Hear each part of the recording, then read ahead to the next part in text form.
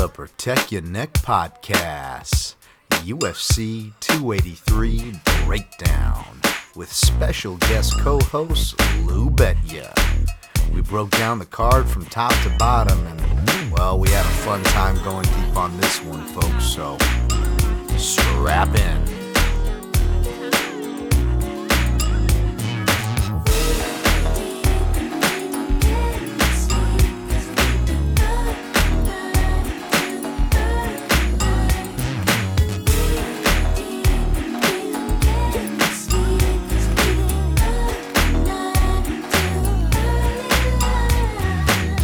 Guys missed the Wayne's World count-in, but we're live. What's up, my friends? This is Dan Tom, and I'm the host of the Protect Your Neck podcast, where we break down high-level MMA, but in a slightly different way. Of course, I got to have a co-host for a pay-per-view show. Try to get one on the front end, on the back end. I don't know about a recap show. I'll be recapping next week with Heavy Hands. I'll be going live with Ant Walker during the fight. More on that later, but right now, we got to preview the damn thing. So I brought on at Lou Betya, one of many characters out there on the Twitter space, MMA gambling, MMA Twitter, however you want to classify it. He's a dude who I like the cut of his jib, sexually or non-sexually. You guys can take it however you want. It's a crazy show, man. But no, honestly, it's a pleasure. This guy's really funny. And, he actually, does a bit of the betting in the MMA, you could say. So, and he did well last week. What's up, Lou? I definitely do a little bit of the betting. I'll say that. Thanks for having me on the show. Probably long overdue for the two of us to get together. Even though we're doing the prop show in a few weeks. Banger card, first card in Brazil in years, especially with a crowd. I am excited. I'm sure the people are excited. I know you're excited. Let's go, man. Dude, Let us go. I did the prop show earlier. Now I get the full card breakdown. I'm excited. I'm excited too because those tidbits, props, and whatnot.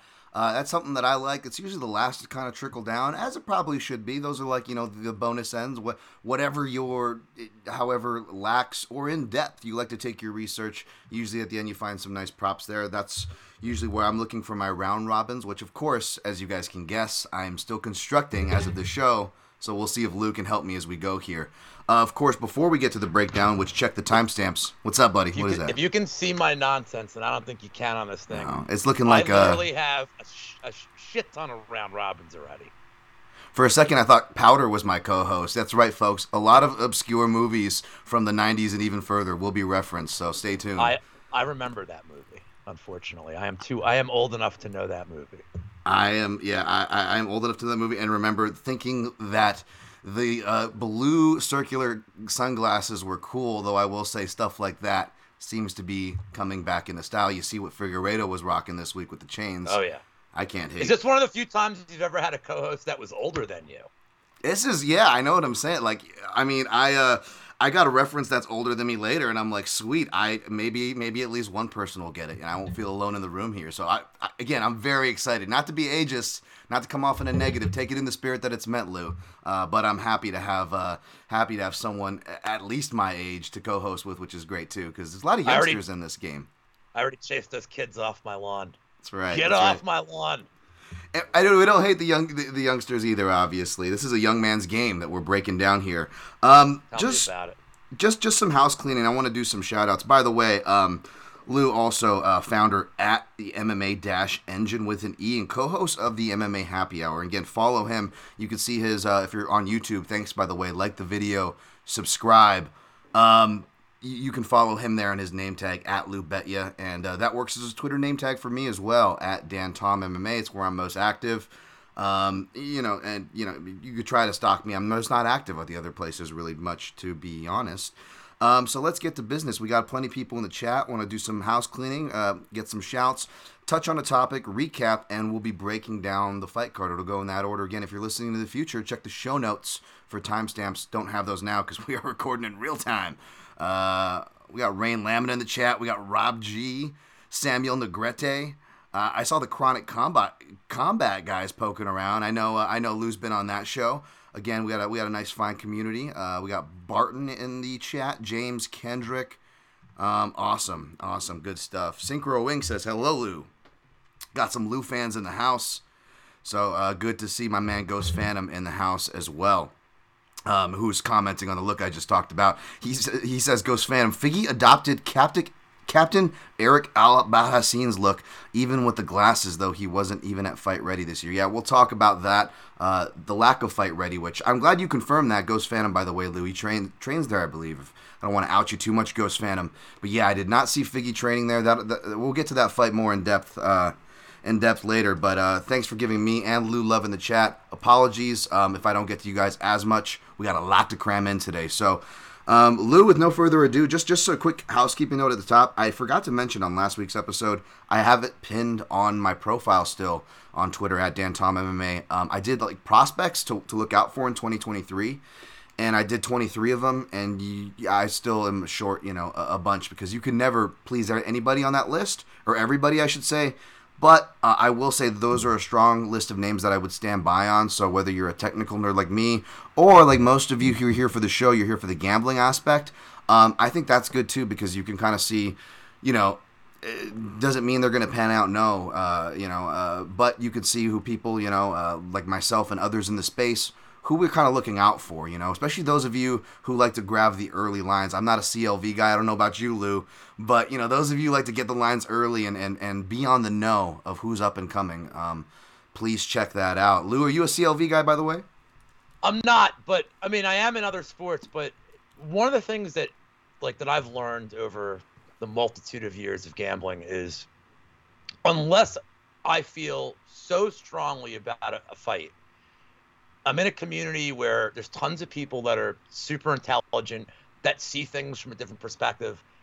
I'll just shout out one of my guys, in our company, Uncle Wheezy. Uncle Wheezy approaches from a far more analytical perspective than I do. I'm more like logician. I think this is the fight script. I think this is how it's going to play out, and I let that dictate my plays. Wheezy sees things that I don't. So, Narco Cop's another guy, I respect his breakdowns immensely, the deep dives he does. If I'm in a community with super smart people that know this game really well, it behooves me to take in all the information I can during the week, sure, to learn from other people, say, hey, did you see this? Did you see that? And really, and then, I do the best with the information that I can do. Like anything else in life, be prepared with the more information. If I don't beat an opening line, Contender Series is a little different because the lines swing so quick, in the span of an hour or two. Yeah.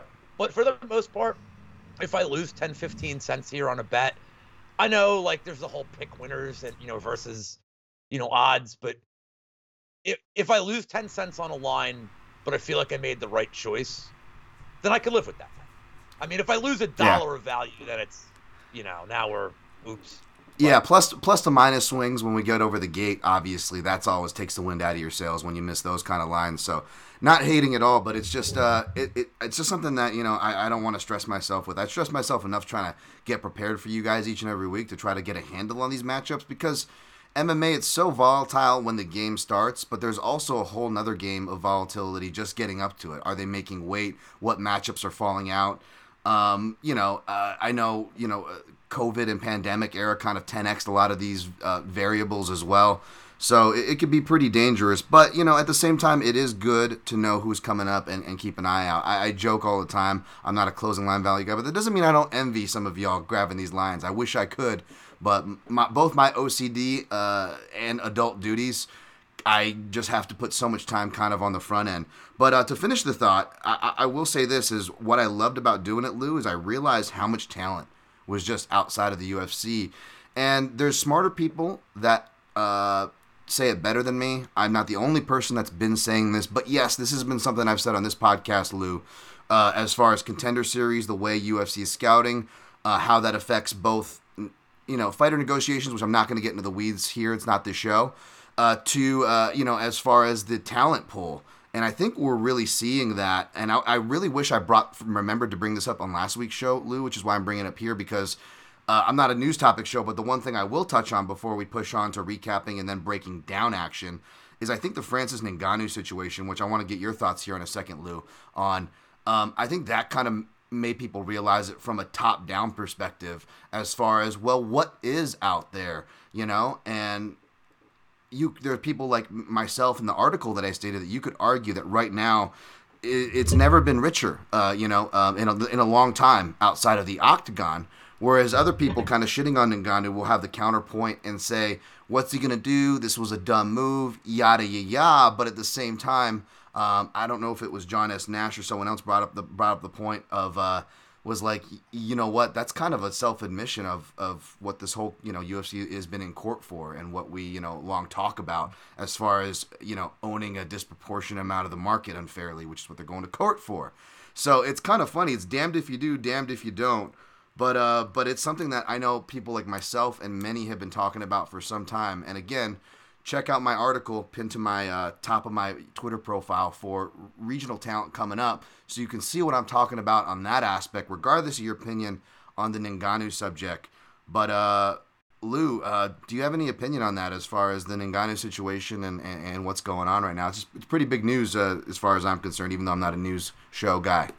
Well, there's two separate parts to this, and one doesn't involve Ngannou as much, but we're finally in an era now where for years, and like I don't know why I picked Matt Hughes out of my out of air here, but that era, which is very near and dear to my heart, and I'm sure to yours, that's an era where people that were doing other things and then transitioned to MMA because they didn't know what to do with their lives. We're now seeing around the world people that trained from a very young age whose goal was to fight professionally in mixed martial arts because it's opened up across the globe. So that's why I think the talent pool around the world is getting deeper. Now, as far as Ngannou goes, I don't know if you're like an old school pro wrestling fan, but when McMahon had control of wrestling, you either worked there or you didn't make any money. But back in the days, in the 80s, like when Japan was big, like when WCW, all these other leagues, I'm not going to make it a pro wrestling thing, but when you were a pro wrestler, you're an independent contractor. If you have options to go work other places and go make money, everybody wins. Because then everybody's happy where they're working. You can travel. You never get stale. And I feel like we are starting to see that right now. I don't love bare knuckle boxing, but it's an option for some of these guys to make a killing. Even the PFL's starting to improve. Their talent pool is starting to improve.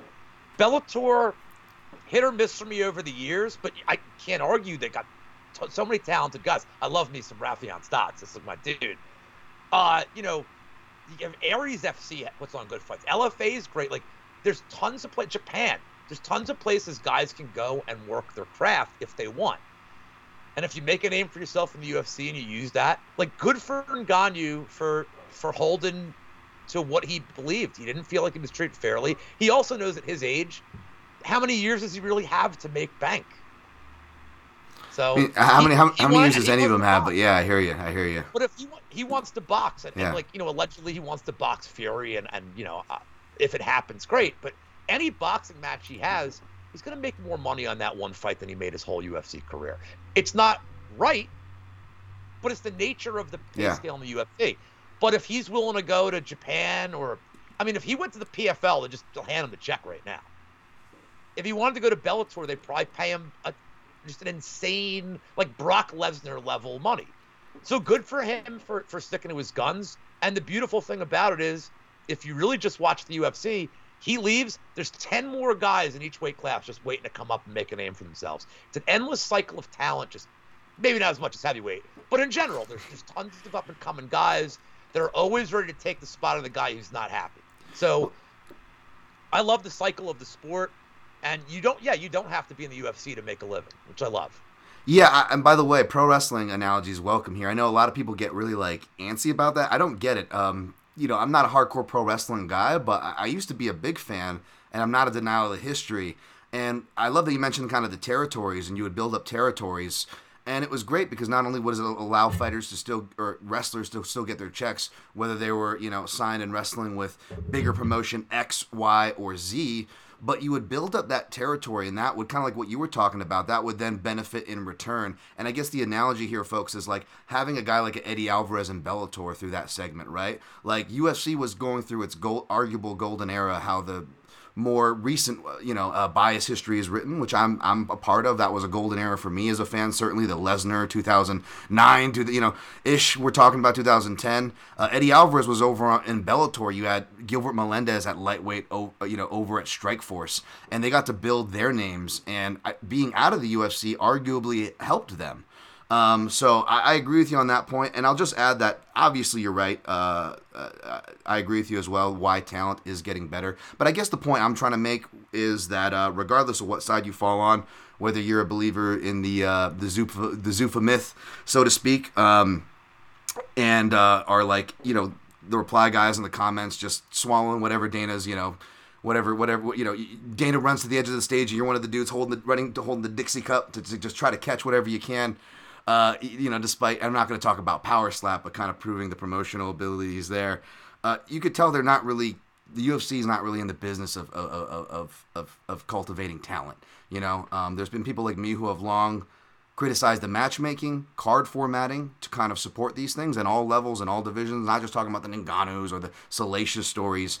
I just wanted to kind of use both that article from the bottom end, outside the UFC up and coming, to what we're seeing at the top end, the baddest man in the sport, and the fact that all these trends are kind of proving each other right. And not that I'm, it's the nature of it. I'm kind of with Lou. I'm trying to look at the silver lining, where it's like I want these fighters to go out and get paid, so I'm not going to sit here and be a hater on anybody's choice for that. But I just will say that it is kind of proving a lot of us right to wrap this point up, as far as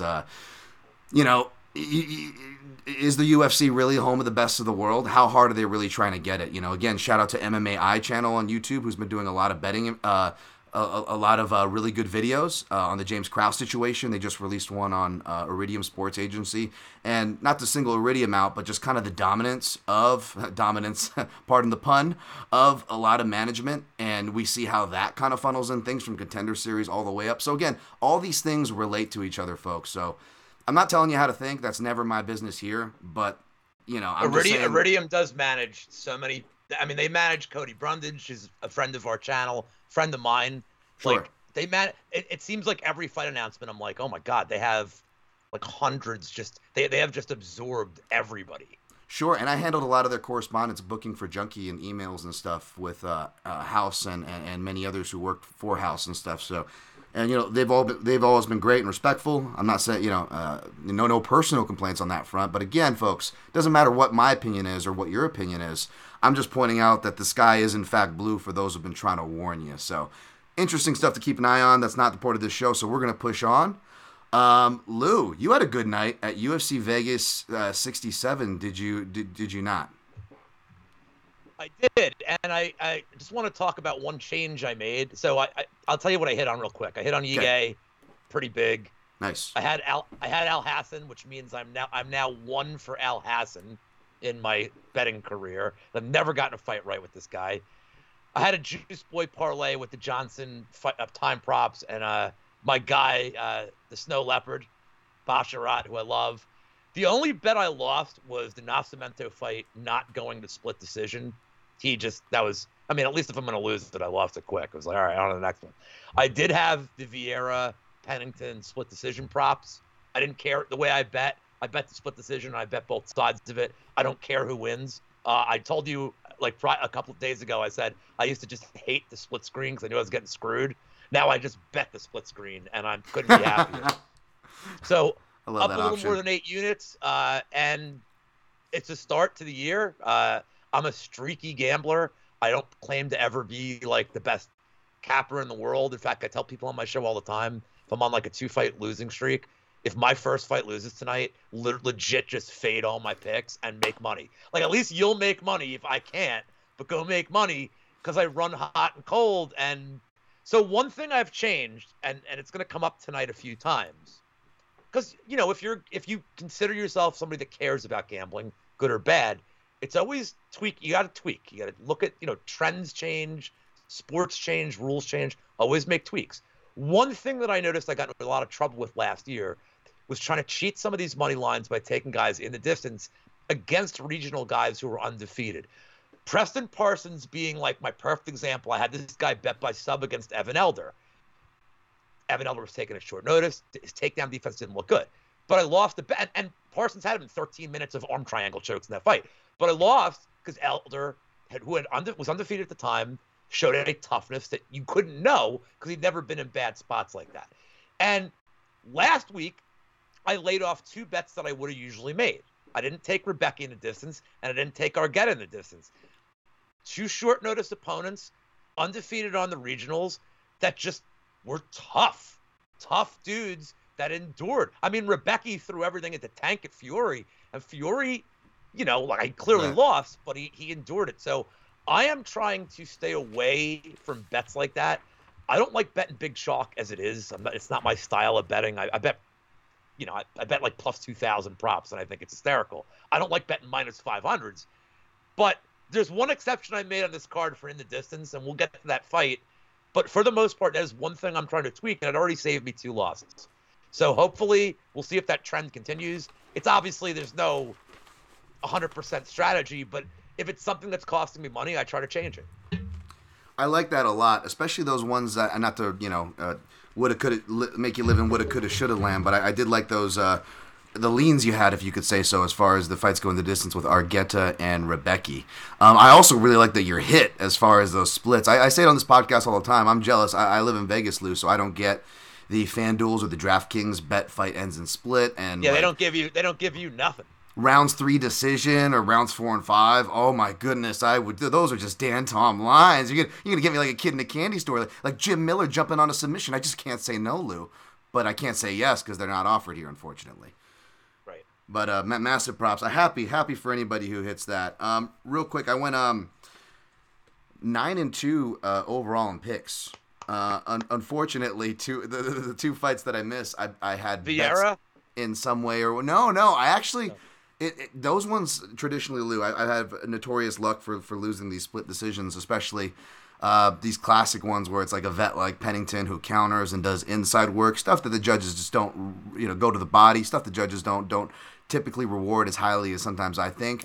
But this one went my way, and to be honest, I thought it was going to go Vieira's way. On the right side. It was, but, on the right side, I honestly thought, and I said on Twitter, I'll stick to it, I thought it could have gone Vieira's way.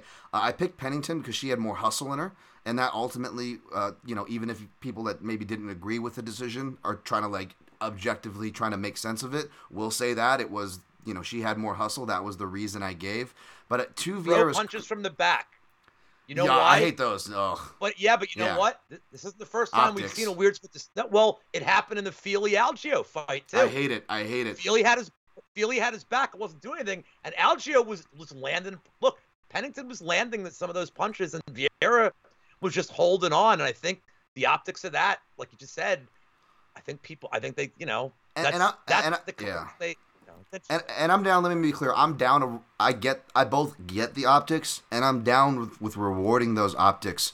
As far as what we saw, as far as a fighter trying to, if we're rewarding the effort and hustle, she's not really getting any damage off because those are non-leveraging strikes, and I want to keep that same energy. But optically, I get it. I just hate when commentary or and then because you see it trickle down and people just oversell non-leveraging strikes, and I'm like, you're punching behind you. But you're right. You're absolutely right in the sense of damage or no damage. Optically, it looks great. In a tight round, you got one fighter holding and the other fighter actually fighting to break free, actually trying to throw strikes. That does and arguably should count for something, right? So we got it. I'm definitely not going to complain about that one. And you had the split, obviously, there, so you're not going to complain either, Lou. But yeah, I scored on Danny. As soon as I see the split screen, I'm like, yep. All I need to hear is, as much as people don't like this man, as soon as I hear the words Sal D'Amato scored the fight, I'm like, yes, sir. Ship it. Ship it. Yeah. We'll work backwards and work our way down. I too scored on Dan Ige. He kind of saved my night, even though, by the way, I came in just under even 0.4 under. But it would have been much worse if Dan Ige didn't come through, who I had the money line also by KO on the round robin. He came through. And he came.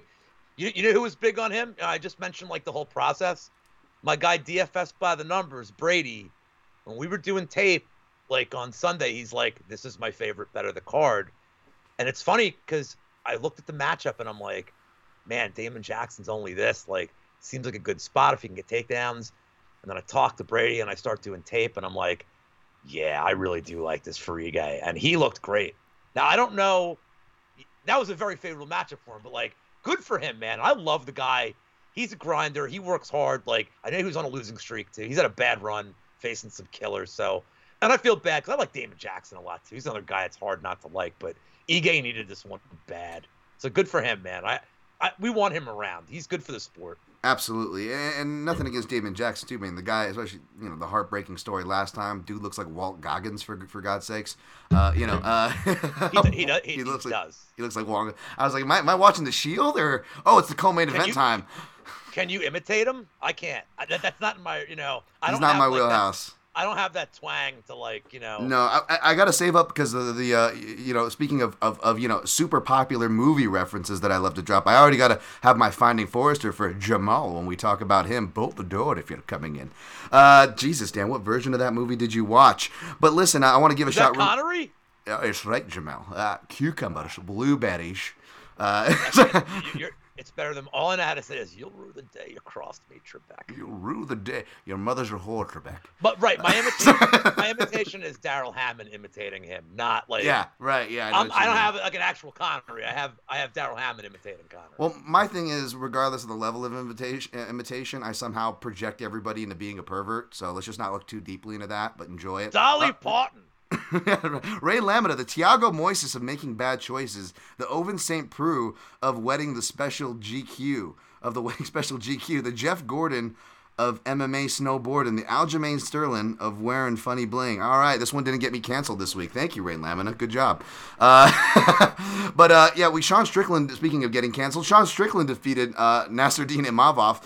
Again, to tie up the last point from the Dan Ige and parlay us forward to Strickland as we finish this recap here, I will say, you were talking about consulting your sharp friends. I had people I consider of the sharpish community as well. Seeing a lot of value on Dan Ige, and I ended up writing somewhat of a recommendation, although we didn't get the live scenario I was looking for as far as the Action Network prop. But it was hard because it was a situation after one. Well, we went from plus money to negative, so it's always hard to make that argument, right? No matter how biased or how strong you feel, for one, right? Especially when you're writing content for others, even though I'm not a gun to your head, follow me off this cliff, everybody, we're going to war. But also my bias toward extreme couture fighters who happen to be cornered by Eric Nixick, a fellow Hawaiian. You could check all the boxes, of course this motherfucker's gonna, so it was really hard for me, in other words, Lou, to say that, but hearing others, like you mentioned, say it, did also make me feel less crazy for what that's worth.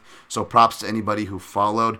And my bias couldn't take me here. I wanted to pick Strickland, but it was something about the 4 or 5 days notice. I don't know if we have a stat on this, Lou, but it feels like these fighters lose more often than not, No matter how much we love them, I love Bobby Green, right? But it was I think it's 32% they win. Yeah, I mean, but it's like, how was I going to pick Bobby Green against Islam Makhachev, right? You know what I'm saying? Right. So I picked Imavov here, even though I don't even like his game. I wasn't sold on him. And sure enough, he, at least to me, he was underwhelming. And Sean Strickland gets a deserved decision. Anything to say on this one, Lou? He had no urgency.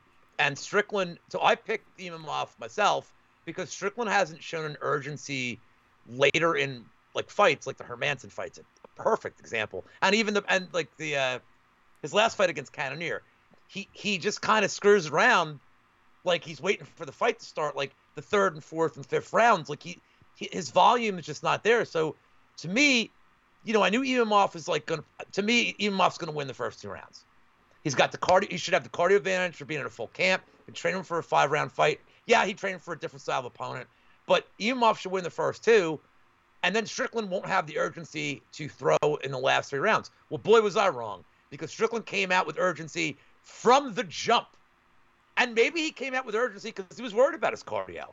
But he was on the front foot that whole fight. So Imavov was too little too late. I had no bet on it, but I picked Imavov, so it's a terrible pick. But, you chalk it up to a loss, and I realize the counter-argument is this was a step down for Strickland talent-wise, I guess. I think Imavov will be all right. He'll learn from this. He'll get better. He's young enough to make adjustments. So I think this is just good experience for him. It's his first 5-round fight. I think he'll be all right going down the road. Finding Forrester forever. Sweet bucket memories. I love it. We got some Finding Forrester love. And I agree with that analysis as well. But to push forward, and I'm going to parlay some shouts in here while we're breaking this fight down, Lou. Dustin Love, my guy, DLove_turmeric_tonic on Twitter. That's the turmeric.tonic.com. I got some on the way. I'm excited. But Dustin Love says, my guy, what's up, Dan? I never make these live. Happy for the fights this week, and let's go indeed. And if you want to go get some turmeric at theturmeric.tonic.com, make sure you use code PROTECT15 at checkout.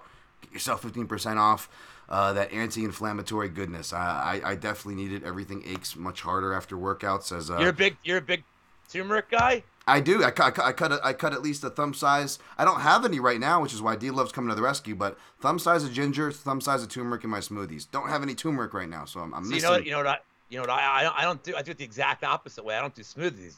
I drink bone broth. Nice. I get the ginger and turmeric bone broth. Ooh, that's really good.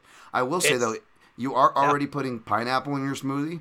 So if you ever wanted, this is a whole different thing. Yeah, this is a whole different drink. Okay. I'm just saying, it's a fun fact, though. Pineapple and the bromelain in pineapple, when it mixes with the bioavailability in turmeric, it's like steroids, and it makes the anti-inflammatory properties like 10x. Just FYI. So, and then the pineapple, of course, like Lou, covers up any kind of, stuff you want to put in there. Easy Cosby's out there, not that kind of stuff. We're talking about bitter vegetables. Moving on to the recap. Wow, Dan, that was appropriate. Dark. Roman Kopylov defeated Punahele Soriano. I missed on this one. My guy Puna went down, but you got to give props where it was due for Kopylov. Did you have any thoughts going in to this one? I got that one. Going out. I got that one wrong too. You too? Okay. Yeah. And I knew it was a trap. I'm like, I like Puna in the distance. I'm like, man, why do I feel like this is a trap? And yeah, I don't know, man. Maybe I just underrated Kopylov, but those kicks, the kicks to the body got through. Like every kick he threw, he landed, and you could tell. But 3 minutes in that fight, Puna was bothered by these kicks were just chewing him up. And something with fighters with tough chins, it's like that's why I'm such a big preacher of going to the body. It's like go to the body. It takes out the toughest guys. Some of the old school boxers, the guys ripping the body, like you sap the will to fight. You sap your opponent's will to want to do anything when you start just killing their body. Right. Like you don't see it enough. And outside of Adelaide Bird, who I think this is an appropriate criticism, but outside of that, I don't like the criticism that, like, at least in the year 2023, that MMA judges are just boxing judges, because I'm like, if they were, I would have cashed so many more tickets betting on the guy who's actual better striker / works the body, if that was the truth, if that was the fact. Back to your point. So I will say that. Not saying you have to like the judges. I'm just saying don't throw that criticism, because that just pisses me off, because I'm like, no, I wish they were boxing judges for a lot of the fights that I come up short on. Jonathan Pierce works the body a lot, and Jonathan Pierce also has great cardio, and you see in these third rounds of fights with Jonathan Pierce, it's like the level of stamina at that point. It's not just that he has good stamina, but he has just crushed his opponents like Tank. Yeah. He's like, yep, easy pickings. Even in the second round, he's like, yep, let's go. So Absolutely. So, hopefully Puna takes some time off, something to try and, shore up there. Raquel Pennington, Ketlen Vieira, we just went over that one. Umar Nurmagomedov defeated Ione Barcelos.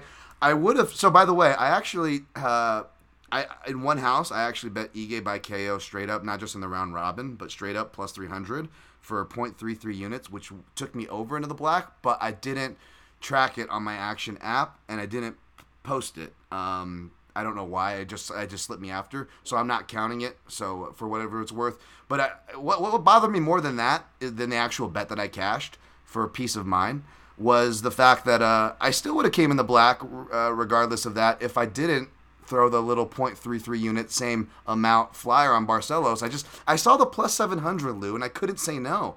I picked Umar. I didn't see it to happen that way, but any thoughts on this one, Lou, coming in and out of it? I don't think anybody saw him getting KO'd, but I laid off that completely because smart. I understand. Look, I love dog shots, and I understand it here with Barcelos, but yeah, I don't know, man. I still can't get the Victor Henry fight out of my head with him. Like, I know his skill set isn't that, but maybe it's too late for him. And Umar's obviously, like, they're pushing him so hard that, like, to just look like an absolute $1 million. like they don't make this matchup if they don't think he's going to steamroll him. But a KO, I was, a little stunned by the ending. But I love it too. But I figured 30-27, like dominant, or maybe even a sub late, but not that. That is a legit shot, by the way. Plenty of fighters do it. You see it more in Muay Thai. Chidi Ninja Kawani does that exact setup when he's going from southpaw. You'll see guys like I reference all the time in Muay Thai, like Siddhachai bodybuilding. So where you'll go front kick, front teep to the body, Thai teep to the body, and I'll do this. And actually, my Muay Thai coach actually trained me on this specific combo. So you get those reactions. And they're trying to guess, okay, is he going to the body or is he going to change it up low? Is he going to change it up high? And a lot of times you can throw maybe a body kick, maybe do that counterbalancing shot where you punch off the same side that you just kicked. So I do a power kick from the rear left, and as I'm setting my rear leg down from the kick, the rear chamber, I'm counterbalancing that action with the left from the same side. Another kind of similar principle going forward with that is, again, you establish the bodybuilding threat, some front kicks, some body kicks, you get them thinking there. And then when that front teep comes up as a knee, you get their reaction, their guard to drop here, and you just step down into a shifting straight. And that's actually something that my Muay Thai coach was drilling on me with my last camp. So when I see guys that are like actual, making it work, I'm like, oh, I get I suck, but I get why this is being taught to me, because it is a good technique. Now, do I see guys get ice from it? No, that's the first time I ever saw that, but it makes me happy because I love that combo that he threw. So to give Umar credit, it was improv, but it wasn't just wacky improv. Like there was actual technique to that, I will say. And he doesn't have the same complete upbringing that most of these guys from Dagestan does. Doesn't he have? If I'm confusing my Nurmagomedovs, right? It's easy to do. It's easy to do. I think I'm thinking of the one in Bellator. You are thinking. And he has is it a Kempo background or is it not a Kempo background? Wushu Sanda. He has a striker. I mean, he has a striking background that's learning wrestling, as opposed to a guy that grew up just grappling. He grew up doing both. He is the one that's related to the Nurmagomedov. I would love to see him. It is Bellator, though, right? No. His brother's in Bellator is Usman Nurmagomedov. I think Usman's the one that has a striking background. I'm confusing my Nurmagomedovs. Yeah, they both have Wushu Sanda, which is like big, and then we'll talk about that. We'll talk about that when we get to Shamil Abdurrahimov on the UFC 283 card. But a lot of times, Shamazel. Here's a lot of things. It's striking, and then obviously Sambo and freestyle wrestling are the major martial arts in those regions. Just because they have one doesn't mean they have the other, but most people assume everybody wrestles and that everybody is related to Khabib. Saeed Nurmagomedov, by the way, is not related. He is a strong striking background. That could be who you're thinking of. I would like to see him actually matched with Umar. Umar and Usman wrestled and came up with Khabib under that, but they also have Wushu Sanda. I don't know if they have Makhachkala in their bio, but folks at home, Lou, everybody listening, when you're looking at these Dagestani fighters and you see Makhachkala for their born or fighting out of, again, they all do everything at this point, but that region, particular in Dagestan, is really rich in Wushu Sanda strikers, so you see a lot of that. It is Usman that I was thinking of. Yeah, and their brothers. Usman fights at 55, and yeah, we'll see what Umar can do at 35. Speaking of 35, Javid Basharat defeats Mateus Mendonça. Medonkadonk. I didn't watch this fight. That's my guy. Yeah. Anything on this fight going in or going out? I like Javid too. He's really good. I had him in a parlay, but I love him back from the Contender Series when Oren Kalin missed weight, then decided to turn around and call him a terrorist and scream and curse at him, and then Basharat just took his time, picked him apart, waited until there was 2 minutes left in the fight. I had him in the distance. I was never worried about it. Even as the fight got close, I'm like, nah, man, he's enjoying this like a sick bastard. And he's like, well, that's what you get for missing weight and calling me names. Bastard. And I love I think Basharat, I said this on my show a couple times, I think I don't know if his ceiling is champion, but he's going to get a title shot at some point in his career. I think his ceiling is that high. I think his fight IQ is that high. The way he moves, and he's another guy, like, it's going to sound like a weird comparison comparing him to Peter Yan, but he's a dude who, like, he downloads data in the first. He doesn't look like, you're not impressed with him the first 3 minutes, but he's staying out of trouble. He moves really well laterally. And then if he wants to go to the grappling, he can, but he just prefers to stay on his feet. He hasn't shown finishing ability at the UFC level yet, but I think it's just a matter of time. He's getting his feet wet, and he's young and he's learning. And his brother Fareed is fighting in, I believe, in March. He's on the March 24th card in San Antonio. I may be going to that card, but I'm really excited for like this new wave. He's super intelligent, and I think the sky's the limit for him. I agree, and He's grounded. He's really well grounded too. I just wanted to get that out too. He's a grounded, totally not ego. Like there's no ego with him. You can tell I have so much to learn, but I'm super impressed with him. All right, so I'm going to share something out here, Lou, and I got something in my ear. But I will share something on Basharat before we move on here. He's kind of the opposite of, Sean Strickland. We're talking about his sparring, how that made him able to kind of, wow, I am overloading my. Can you hear me still, Lou? Yes, I can. I was on mute. Oh, okay. No, it's all good. To respect you, I was on mute. No, you're good. I just, I'm trying to share out the link still. I still haven't even shared it out from the show. I had it all set up pre-show because I'm pro, and then now trying to pull it up. It's funny, but people were talking about Sean Strickland's sparring, making it able for him to be able to step in on short notice. I will say Basharat, and again, I'm not going to pretend to know, nor would I share details, but I do see the man drilling a lot. And there's two different types of training. There's sparring, which you do need. There's a question of how much. Sean Strickland's obviously on the spectrum where he's doing a lot of sparring. I don't know how much drilling necessarily he's doing, whereas Basharat, like before the Gravely fight, you saw him, he grabbed a bunch of wrestlers, he had a bunch of high-level coaches, went and found a corner, just drilled get-up separations over and over again. Get-up separations over and over again. And just watching him drill with that discipline is something I really admire. It's very much, the Russian wrestler kind of way of doing things. He's an Afghani. I'm not saying he's Russian, but just making that analogy for training. But yeah, I really like a lot about Yavid, so curious to see what happens with him. Let's speed break down the rest. Abdul Razak Al Hassan defeated Claudio Ribeiro, who I silly put in my round robin. I was just desperate for stuff, so I just put in Ribeiro by KO. And Al Hassan, man, by the way, I'm making a list, Lou. I don't know if you keep a list of fighters that you can't bet or on your no-bet list, but I feel like Al Hassan, from betting to picking, I just don't think I ever get his fights right. Like, maybe I got his rematch with Sabah Homasi right, or maybe, like, the Sabah Homasi series.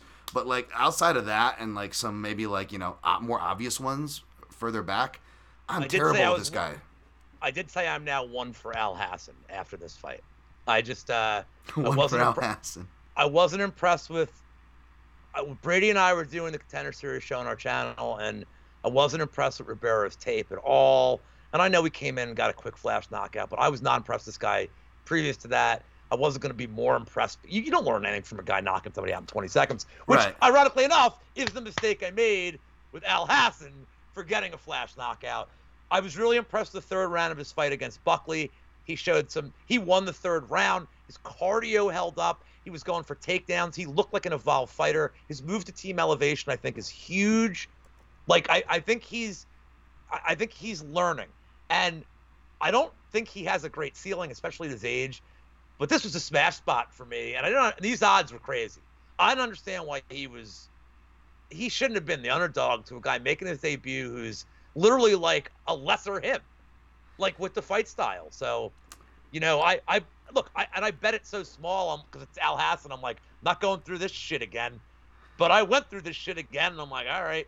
And I'll never bet an Al Hassan fight again. I'm walking away. Yep, yeah, I put him on. Taking the W and getting out. Yep, smart man. I'm taking the L and just staying away. And this is another reason why, and folks who don't see the obvious humor in it, and whatnot, is why I kind of make fun of the betting community for like how they just rock hard. They can't wait to fade an older fighter. Like they see someone north of our age, Lou, or between you and my age. They're just like, they're stiff like this. They're like, I want to go to multiple windows to fade this guy. I'm old enough to remember when men were men and sheep were scared, young man. But the point is like, what I hate is when I become that person and I'm like, you know what? let's see what if you can't beat him, Lou. Let's join him. I always get burned, and the old guy gets beat, and I'm like, Dan, your analysis was right, but your bet was wrong. So what does it matter? And I go, okay, you know what? I will pick the athletic and explosive Contender Series new hotness on the block over the aging fighter, which, by the way, Al Hassan's the same age as me, so I should have been like 37 crew with him and been like standing strong. But no, of course, I get what I deserve here, folks. Don't get it twisted. But this is also why I hate it, because when I do try to join all you young MMA gamblers who love fading the old people, when I do, I mush that line harder than anything, man. And I'm just reminded of why I love, phrasing, I love old dudes and experience. Easy. Veteran fighters. Anyways. All right, we're going to go through. Mateusz Rebecki defeated Nick Fiore. Alan Nascimento, Carlos Hernandez. Daniel Argueta defeated Nick Aguirre. And Charles Johnson defeated Jimmy Flick. I only got an opinion on the one at the end there. I didn't really watch the others that closely. Any opinions on those four I listed off, Lou? No, Rebecki's every other guy that throws. Look, I don't know. He's every other guy that just can throw a lot of hard punches in the first round, and then, that's it. I mean, I thought Fiore, a more impressive Fiore, just withstanding anything else. Charles Johnson did what Charles Johnson's supposed to do there. It looked impressive. I forgot the other two fights even mentioned, but I had no bets on them. I don't have any opinion. I don't know. Yeah, the only thing I had rounding in my... That's the kind of analysis you can get on the MMA Manager channel. I don't know. You can Nice. get that kind of quality stuff over there. Nice. The only thing I had an opinion on, because I had to play on, was... and a lot of people had opinion on this one, to be fair, was Charles Johnson, Jimmy Flick. I put Johnson round 2 as We all did. round robin. We all did. Yeah. We all did. 600. Mushroom and I had it. We were seconds away, because if that thing hit the second round, we're paid. Yes, and I know people are saying it was inevitable, which is true. I don't think anybody's arguing that, but it's funny because, and again, I hate that I bet on these fights, Lou, because I would 100%. No, you don't. No. You love it. No, I love it. I'm just saying as far as giving this opinion, because it doesn't feel as strong, right? Because I have a bias, right? Kind of like we spoke with the Ige fight. It's like, oh, well, okay, maybe you're right, but you also have a bias. I will say, though, I'm like one of the last guy. I'm more of a safety guy. Like, stop it earlier than later. But there were people that were like me, who were the last people to say that, were like, wow, I hate to say it, but that was an early stoppage. And again, it was inevitable. And it was a quick stop. And even if you want to argue semantics of what was happening when it was stopped, which I still think is a losing argument, in my opinion, and many others, for what it's worth, I think what trumps that, even if you are ardent to defend the referee, not that I saw anybody doing that, but just if you are, I will say is that Kerry Hatley, he made a decision to stop that fight before it was stopped. And you see this happen with referees a lot, where they'll make a decision before they realize they made a decision. He gave him a warning about 45 seconds before that sequence took place. Like, gotta see more, gotta defend. Like, if you go back in the tape, he said something in a previous exchange to Flick. So, look, I don't think Hatley's like a bad ref traditionally. I wonder if he just saw something in Flick's eyes in that earlier exchange that worried him. Because the last sequence, I don't think, because Johnson was thrown a lot, but not a ton of them were getting through. But he might have seen something earlier. And look, I give credit to like Jason Herzog, guys like this, that they actually care about the fighter's safety, and it's not just that last sequence that matters. So I wonder if Hatley just saw something in Flick's eyes that he did not like at all. And then Flick kind of got out of that previous exchange, and then when he went back on the ground, was getting pounded, he's like, I seen it. Like, I see where this is going. That's the only explanation I could possibly have. But Hatley is not a guy who traditionally like screws around with letting guys get in trouble. Yeah, it's funny. He was more, and I think he's a good referee, and he's one of the few that you'll see doing double duty in Texas, which, not great, especially with the track record Texas has. But I would consider him one of the good guys, even when he's doing those dual nights, which I know is frowned upon, and I get why, where they're both officiating and judging. But I will say it's just ironic, kind of like with Chris Taglioni. Remember when he was letting all those comebacks happen, like the Trevin Jones and Timur Valiev, and it was the Marab and Marlon Moraes, and it was always Chris Taglioni like allowing these fights to draw out. he had that kind of run. Amidst that run, he had like an early stoppage, and I was like, of course, I bet on the fight where Tyone decides to stop it early, or Guram coming up just short with Kudalatse against Damir Uzmagulov, where it's like, oh, of course, the one time. I don't want to talk about that fight. I know, me too. It's like, of course, that's the one time Herb Dean has eagle eyes for the fighter damage, of course. And this one, too, again, Kerry Hatley not a bad ref, but I would say he is closer on the Mario Yamasaki side of the spectrum as far as letting people be warriors on stoppages. So that's why I was just like, when he already made the decision to stop it, I was almost laughing, Lou, because I knew what was coming. And again, I think he's a great referee, and I'm not trying to cry over spilt milk, although this would have been nice because that would have been 3 or 4 in the round robin. Massive minutos there. I don't even know if I'm speaking Spanish properly. Probably not. Apologies. But listen, I will say again, just to get this out there, I'm not accused. I think Kerry Hatley's a fine referee. But again, if we are going to, and I'm definitely not defending Krause and Jeff Molina or any of that stuff, but if we're going to, if the fighters are getting hit with the bill in literally every aspect of the sport that's designed to fuck them over, but we're all of a sudden going to start taking, gaming so seriously and change our policies for that. Not domestic violence, not saying anything about that, but we're gonna worry about our gaming policy so much, Lou. It is kind of sorry, it is kind of funny. It's like, shouldn't we maybe be, people throw this at the judges, but again, it's just like, these are human beings at the end of the day that don't get paid a lot of money. People talk about pointing the finger, but we don't talk about the symptoms of low fighter pay and things, and access to gambling, and the fact that this whole industry has been drowned with gambling. And again, every adult is responsible for their decision. I'm not defending people here, folks, right? But I am saying we do need to acknowledge these things, and it is kind of just funny. It's like, I hope we're not only investigating the fighters here. I'll just say that. I'm not saying they need to investigate Hatley or the judges, but man, there are some really, really bad things to where it's like, okay, if we're using these bad things to track down fighter X and fighter Y, or former fighter Z, it's like, are we looking into other things too? I'll just leave that out there. I'll just say that.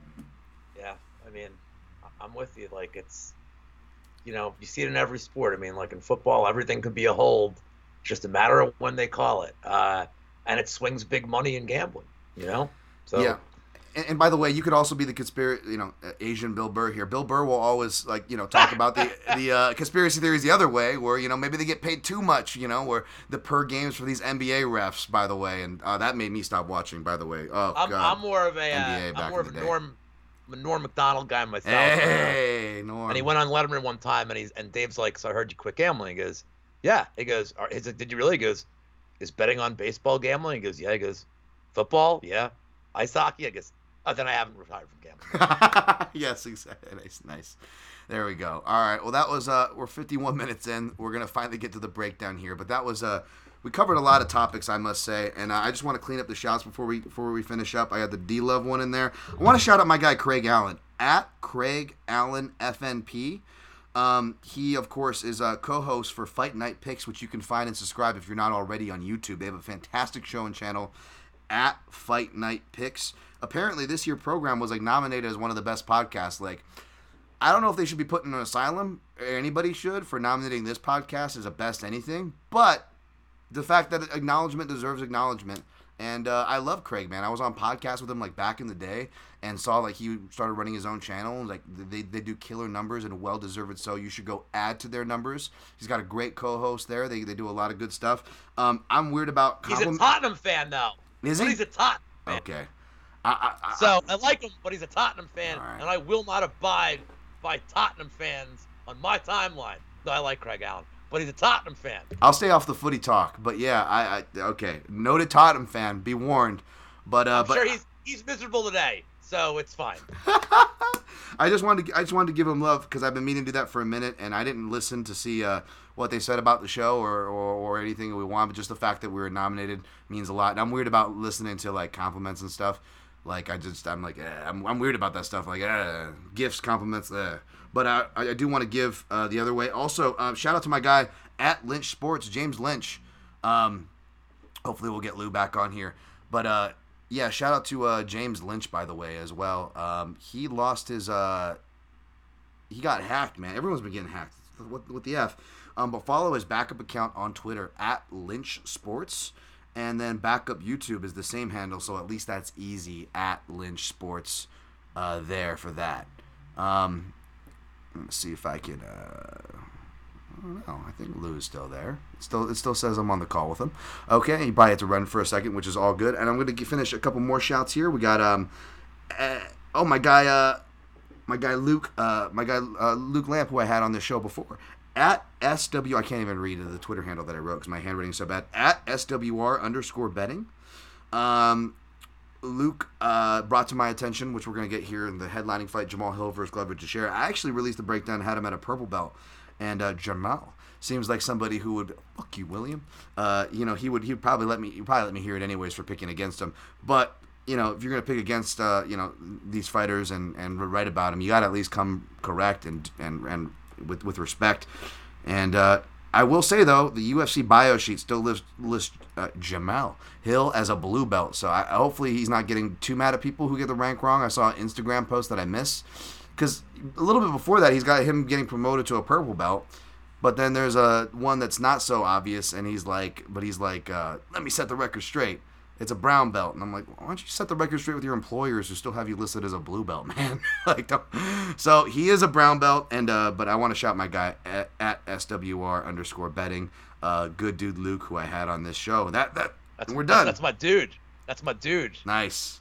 I live for breaking him on every show that I've done by just saying insane shit. Like, I've broken him on Brady's show multiple times, like on his Saturday show. He is one of the... Luke has like an underrated sense of humor. He's sharp as hell. Is very sharp. His Twitter game's funny. Luke's like one of my, honest to God, he's one of my favorite people. He's awesome. Sad to see him leave. I'm sad to see him leave Club and Sub. I mean, I understand he's working with Brett Appley now. Luke's one of the best guys in the space, and like, not that I don't know if he's gonna watch this. Like, I don't need nothing from him. Right. No. And he knows that I'll just write him once randomly and be like, I'll just say the craziest thing I can think of, and he's like, what? And then that's he loves it. He eats it up. Yeah, I don't know if people are gonna see these things either. I just try to get the shouts out. Though I feel like everybody tags somebody when someone, hey, this person's talking about you, or they tag people and they tag fighters on Twitter and stuff. It's like, pass along the positive things. Like, hey, these people say good things about you or whatever. Not that you need to do that for this show or whatever, but just a thought that I'm thinking out loud here, Lou. I just think of how many times we tag and bring attention for the negative, and hey, we're shouting out some positive here, man. All right, so we got UFC 283 going down as I gonna try to remember the time schmamp right here at the 56 mark. Glover, the garage weight champion, former light heavyweight champion, taking on Jamal Hill, who came up out of Forrester's apartment and has been a force to be force to be reckoned with. Oh wow, Dan, your terrible inside jokes for really unpopular references. Here we go. The odds on the fight, I believe we've got Hill. We got Glover. I was worried the line was closing. I thought I was going to miss the dog boat, but now he's back up to like plus 120. Which I'm not sure where it opened. And then we've got Hill as obviously your favorite, opened as your favorite. Again, line fluctuation, but currently you can find him in the neighborhood of minus 140 unless anything has drastically changed in the last hour. Lou, I want to kick it to my guest to kick off with this. I don't know where you're at on this fight. I think the top two fights, spoiler alert, are a bit tricky to be confident in, depending. But where did you land on this one? I'm more confident in the next one we're going to talk about. Okay. Which is strange to say because it's a 1-1-1 series. Right. Man, I went back and forth this one a little bit, pre-tape. Ultimately, I think Jamal Hill, his day will come. It will not be Saturday. I think, the crowd is going to be interesting against him. This is his first time fighting out of the country. I realize that, like a lot of guys the last few years, really haven't opportunities out of the country. Going to England is one thing. I'm not ripping on England. But going to Brazil is a little different than going to England. Going to Brazil is you are walking, as you like old references, as Dokken would have said, you're going into the fire if you're going to fight there. I like his boxing. I'm not sure he's the better boxer here. I think he's the more powerful striker. I don't know if he's a better boxer. But unless he shored up everything that Santos was doing to him, man, I mean, I love Teixeira if he gets him down once. And with those long legs, if Teixeira just grabs one single leg, I don't know how. I mean, Hill's balance is really good. I'm impressed with his balance, and his cardio held up against Santos really well for all these takedowns he was put through. But Teixeira, man, not only is he going to get a takedown, but you and I are old school, and everybody Blachowicz saying like, "Oh man, I had a neck injury before the fight." No, dude, you got put in a can opener for 3 minutes, and that shit sucks.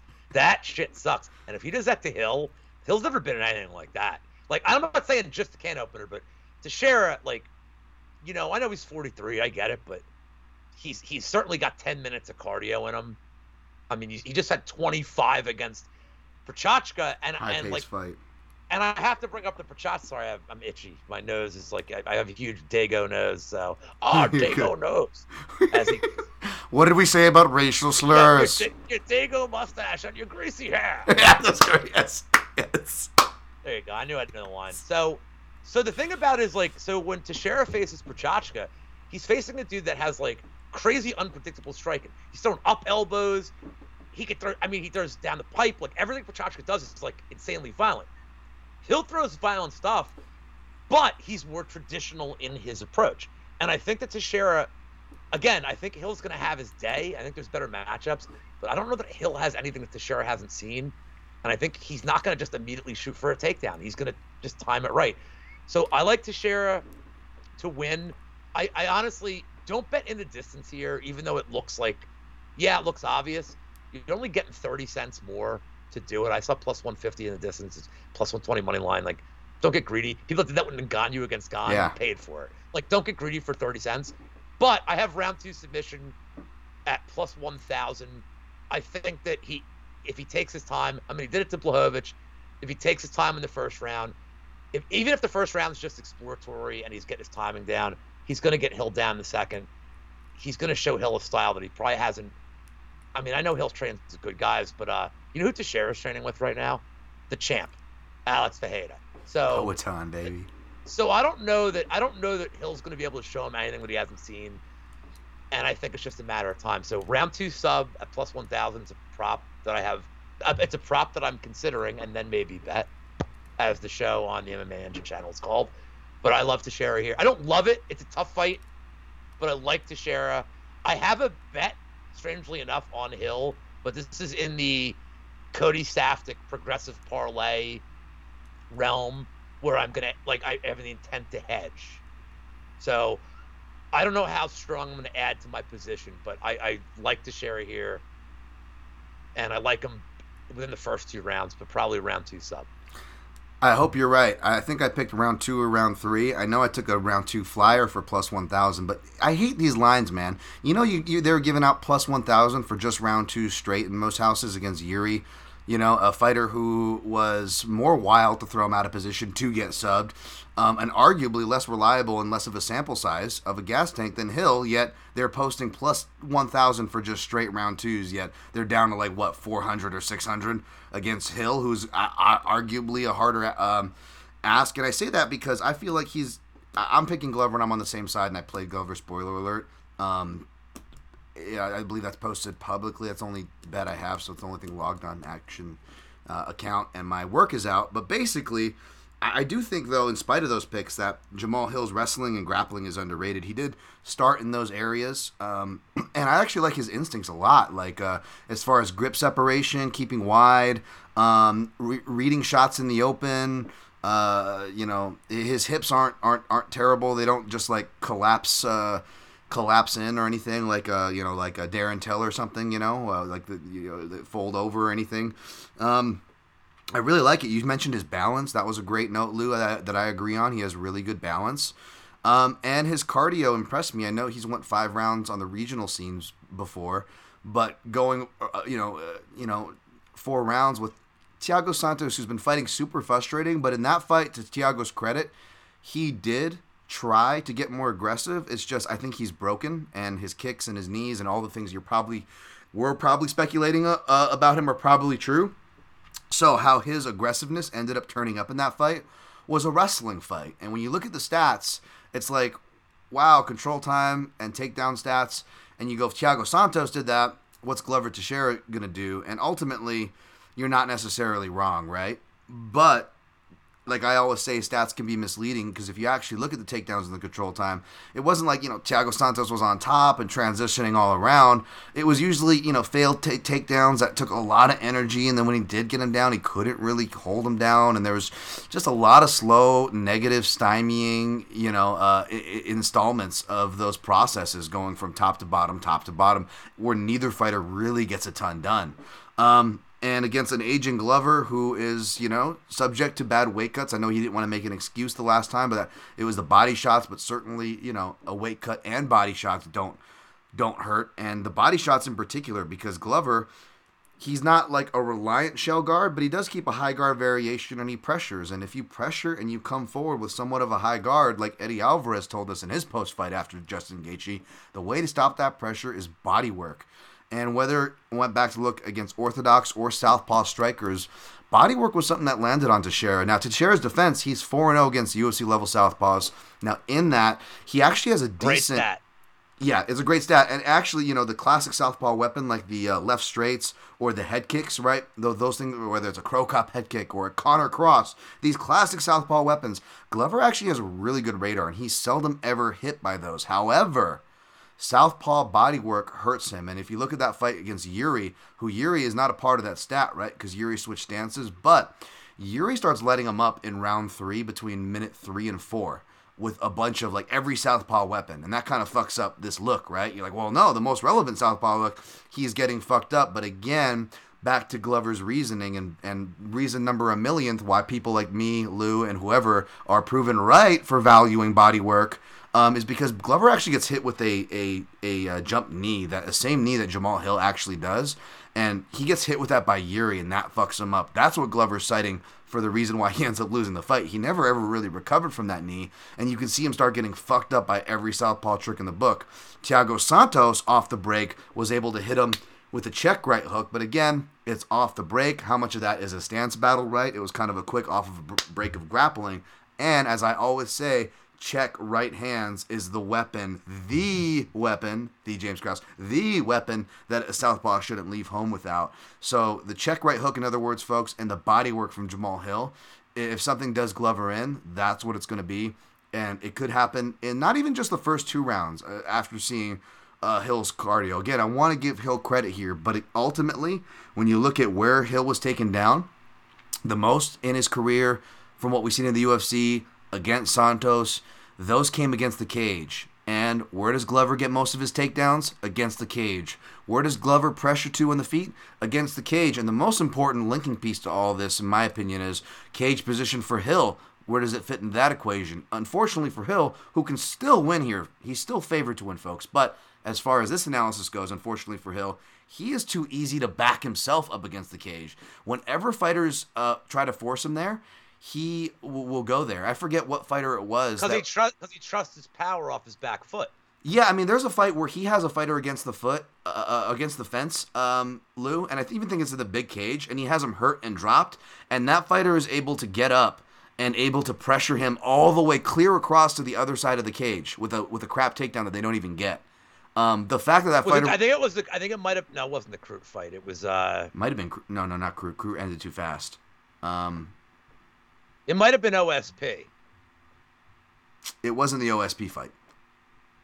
Right, that might have happened in that OSP fight. I am plumb out of fights to mention. Sorry. I'll find it right now. I gotta see it. That's the whole thing. You especially these 15 fight cards, 30 fighters. Oh, wait, what would you cap Prochazka against Hill at? Is Prochazka minus 200? Is he higher? Sorry, actually, I think it might have even been Johnny Walker, which is even more condemning. Oh God. What would I cap Prochazka at? What was that question, Lou? Against Prochazka against Hill, what would you cap? I mean, Prochazka's got to be considered the favorite there. What would you cap? I'm not sure what they would cap, but I would strongly look to bet. What would you cap him at? I would bet it at, probably responsibly, shit. I would probably bet. Is he a 2-1 favorite? No, not 2-1. I would make Hill the favorite actually, but I don't know if I'd be in the odd of that because it just Prochazka, he's got an allergy to southpaws who can throw the left, which is why I picked Reyes against him. Reyes just didn't have the durability to get it done, as we've seen. If you're gonna give me Prochazka as the dog, I'm like my whole role is on that fight. Yeah, I'm gonna. Oh, I would actually take Hill in that fight. And Hill, if you listen to Hill, by the way, Lou, he constantly has been mentioning Prochazka in like every interview for like over a year now. He must want to die. I think I think he sees what I see. I think he sees what I see. That southpaws, despite the result to Reyes, like that, a southpaw who knows what they're doing, really knows what they're doing, can really fuck Prochazka up because he just dips naturally into all the southpaw weapons. He has his, even though he switches stance and he's crazy, he has like a hard wrestle boxer dip that throws him right into left hooks. And which is part of the reason why I picked him against Glover and whatnot. But yeah, I think he'd win by Eddie Gordo button mash. That would be the way he wins that fight. Listen, I'm more of a Yuri fan, so I'd be happy. He'd hit some combo that even the developers of Tekken didn't realize was in the game. It's like, oh shit, he hit circle, triangle, R2 at the same time and just hit and kicks him from the ground above the cage. Eddie Gordo just button mashing. And Prochazka's like, yeah, we worked on that in camp. Like, I thought I could pull it off. Dude, he's so good, man. Like, Me too. I love him. I love him too. I love him. I do. And so I just can't believe he'd ever be an underdog. But if you want to give me an underdog price against Hill, like literally, this is like. Oh, Prochazka's. I'll make the bet that Bet MMA doesn't believe I'm making. They're like, what do you mean you're betting 11 units over and over? I'm like, yeah, all of it. The only bet I'm making on the card. Yeah, that's a lot. See, that's a hard one. That's the only bet. I would bet Prochazka as a dog against anybody. I love Prochazka. I don't think he would be lined as a dog against Hill. I'm just telling you what I see, and that's a hard one because I feel like I've got a weird angle on that the fighter himself sees. Which, granted, fighters are going to believe in themselves, obviously, but I don't know. We'll see there. Real quick, I want to get to someone at Rain Lamina asks, do you follow Invicta? Do you like the new 125-pound champion? Is that a real name, or do I say it and I get Michael Bisping and ended up on Bohachina Depot? But yeah, I posted the name up there. My Cleat O'Reese. So no, that's right. I got Bisping. There we go. See, there we go. I feel like that's she's a great contender. Powerful ground game. You know what? Maybe not a couple of days in the month. Yeah. No. You know what? I wanted to pull that up too. By the way, in all seriousness, folks, I know Invicta. I think they recently had a card. I don't follow them closely unless I have to track to watch things. But I will say this, folks. Like, seriously, try to watch, pick a regional show that's not the UFC and follow it. Like, you'd be surprised how much fun you can turn into your own little hipster and maybe make some money off that when you actually scout the good talent coming up, and you can get the jump on those lines, because again, you'd be surprised how much good talent is out there, folks. It's crazy. Shout out to my girl Jill DeCourcy. Yeah, there we go. Shout out to my girl Jill DeCourcy. That's right. One of the cooler Twitter accounts too. She's very interactive with her fans. Yeah, she is. She's so cool. She's so nice. So happy. She came through as a dog. Gave us that bag. I bet her with no tape. I'm like, yep, just bet my girl. Did not think she was gonna get a first round finish. Unbelievable.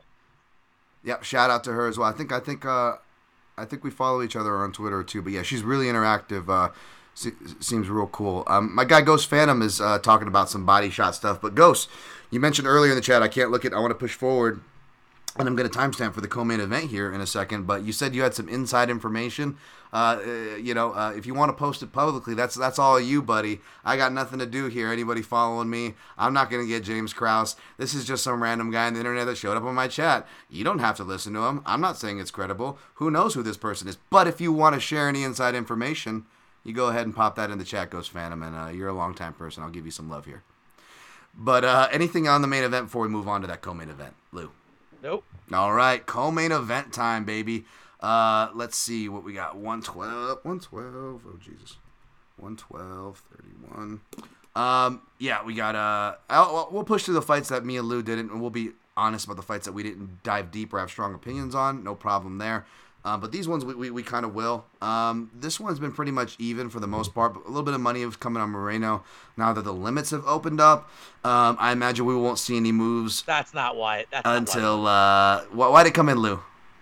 Because people are looking at this Figueiredo picture Like he Yes. looks so sucked out. Yeah. That's what it's the early window before anybody wants to bank on Figueiredo looking bad, because if they look bad, the line, and if they're liking Moreno, like spoiler alert, me, even though I'm not betting it as far as the pick goes, maybe that persuades them to bet it, right? And then you miss the boat on the line. So that I agree with Lou there. It's probably a lot of early representative money, what that represents. That money represents, I should say. And like I said in my Action Network article, I laid out some angles for this, Lou. We'll get into any angles you have, but I suggested everybody should just wait until weigh-ins to really bet this fight, unless, again, you are trying to be the aforementioned, you like Moreno, you feel strong about a side, you want to get in before the money comes in on him. If we get a bad figure win, I get it, I'm not hating you. But I feel like you should wait to weigh-ins to bet this fight. I revealed my hand. I ended up picking Moreno. I'll talk a little bit more about that in a second, but I want to see where Lou's at on this one.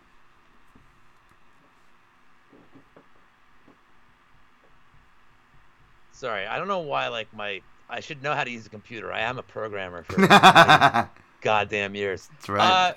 So I'll make this one short and sweet and just hand it over to you, because I thought your article today was awesome, spot on. I favor Moreno here. I realize it's a weird fight to cap because we've never been in this situation with a 1-1-1 series. And my one of my guys on Twitter, and I can't remember who, said I have to bet yam bags here, and I'm not. We'll get to the yam bag bet coming up. Of course, I'm going to tell you which it is. Yeah. It's not this, because he goes, if it's yam bags, the rare 1-1-1-1 quadrilogy. I'm like, oh man, I maybe out of principle I have to do. So I think this is the last time we see Figgy at this weight. I think he's going to move up. In all fairness, I feel like this is going to sound like such a weird thing to say, but Moreno having that one fight against Kai France, he looked great. But him, just the fact that he's been more active, like Figueiredo has faced nobody but Moreno in 19 years or whenever this thing started. And now at least Moreno, like he's, and look, and he got away from the whole Kraus camp, and I know that's like kind of a narrative factor here, but man, like, Dale, Punchless MMA, my guy Dale, you gotta know Dale. Not sure. Maybe if I see the handle and stuff, I'd recognize it. Dale's a maniac too, but he said it's weird that we all like Moreno because he plays with Legos and he's like, just one of the guys. I'm like, or people just hate Figgy. And I think a lot of people are just like, kind of don't like Figueiredo. And I think also some of these people, 10% of them confuse him with his brother, who's probably cost them a lot of money against, the Iron Chin, Melvin Gordon, but I just think Moreno, I feel like this is his weight class. I feel like it was the Kai France fight. He showed, like, I just love his, like, fuck it style. I really do. I love the way Moreno fights, especially since obviously, like, taking a little step away from the UFC and coming back. I love the way he fights. Figueiredo, I kind of feel like we know what we're getting from him. There's not going to be any adjustments. Moreno is way more liable, especially changing camps, to have adjustments, to learn more from the previous trilogy. I think he gets it done. I don't know if he gets it done in the distance. You doubt it, but he's plus 300. I think it's good odds for a 5-round fight where maybe he's got new tricks up his sleeve. But I favor Moreno here. I do have a bet on him. I have a sizable bet on him too. I got it right when the market moved and it went to minus 120. I'm like, I'm on it. I missed the boat getting it. I missed a little bit of CLV, but it kind of made me feel so much better about my stance on it. I know what you mean, and you know what? To be honest, kind of like I said in my breakdown. And check the chat, by the way. If I have to, like, get up and pee, which I do now, okay, check the chat so I don't have to say it on the video. No worries. Yeah. Apologies. I feel you there. The inside information, let's see. Ghost Phantom says, by the way, this is, I'll repeat this here for Lou, but I want to get these shouts here done. Eddie Cha had the hardest time with him just because of Figgy's stance not being able to bounce in and out of range. Wow, okay. And then above, again, this is just, this is people from the internet, folks. This isn't me, sharing this. We got Jared Curie says, word. Olivas and Santino said Figgy was both a complete menace as well as able to stay consistently focused. Okay. Again, this is who knows, right? These are just we got here we go. We got I gotta read it in order there. And we got Ghost Phantom originally said Figgy during drilling had a hard time focusing. They would be drilling single leg defense. He'd do it perfectly 9 out of 10, and then the 10th time he'd roll for a heel hook. That sounds like Figgy for sure. And I hate that like those kind of decisions paid off for him. When I bet Alex Perez, who that was bad of me. We got he says in 2021, Eddie Cha and Santino mainly focused on trying to keep Figgy focused because during sparring he would just do crazy things. Sounds like Figgy. And, that's where that third message popped up that I read first, where Ghost Phantom says Eddie Cha had the hardest time with him just because Figgy's stance and not being able to bounce in and out of range. So they didn't click at the very least. At the very least. Lou, basically they're just saying coaches didn't click. I had my headphones on the whole. Yeah, okay. Yeah, okay, cool. I'm a professional. You are. You're the man. Ghost Phantom adds, striking-wise, Cha had him strafing to Moreno's right to draw out the jab and counter with calf kicks. I saw that. I thought that was good. The problem was getting Figgy to stay disciplined, he says, not me. Yes. Again, even though it was a good game plan and he rightfully won, in my opinion, in the third, and I even scored the first fight for him for whatever that's worth.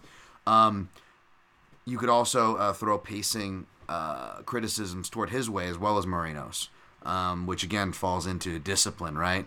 And discipline's going to be huge for both. Obviously, defensive discipline, more specifically for Moreno with those leg kicks that we saw in the third fight.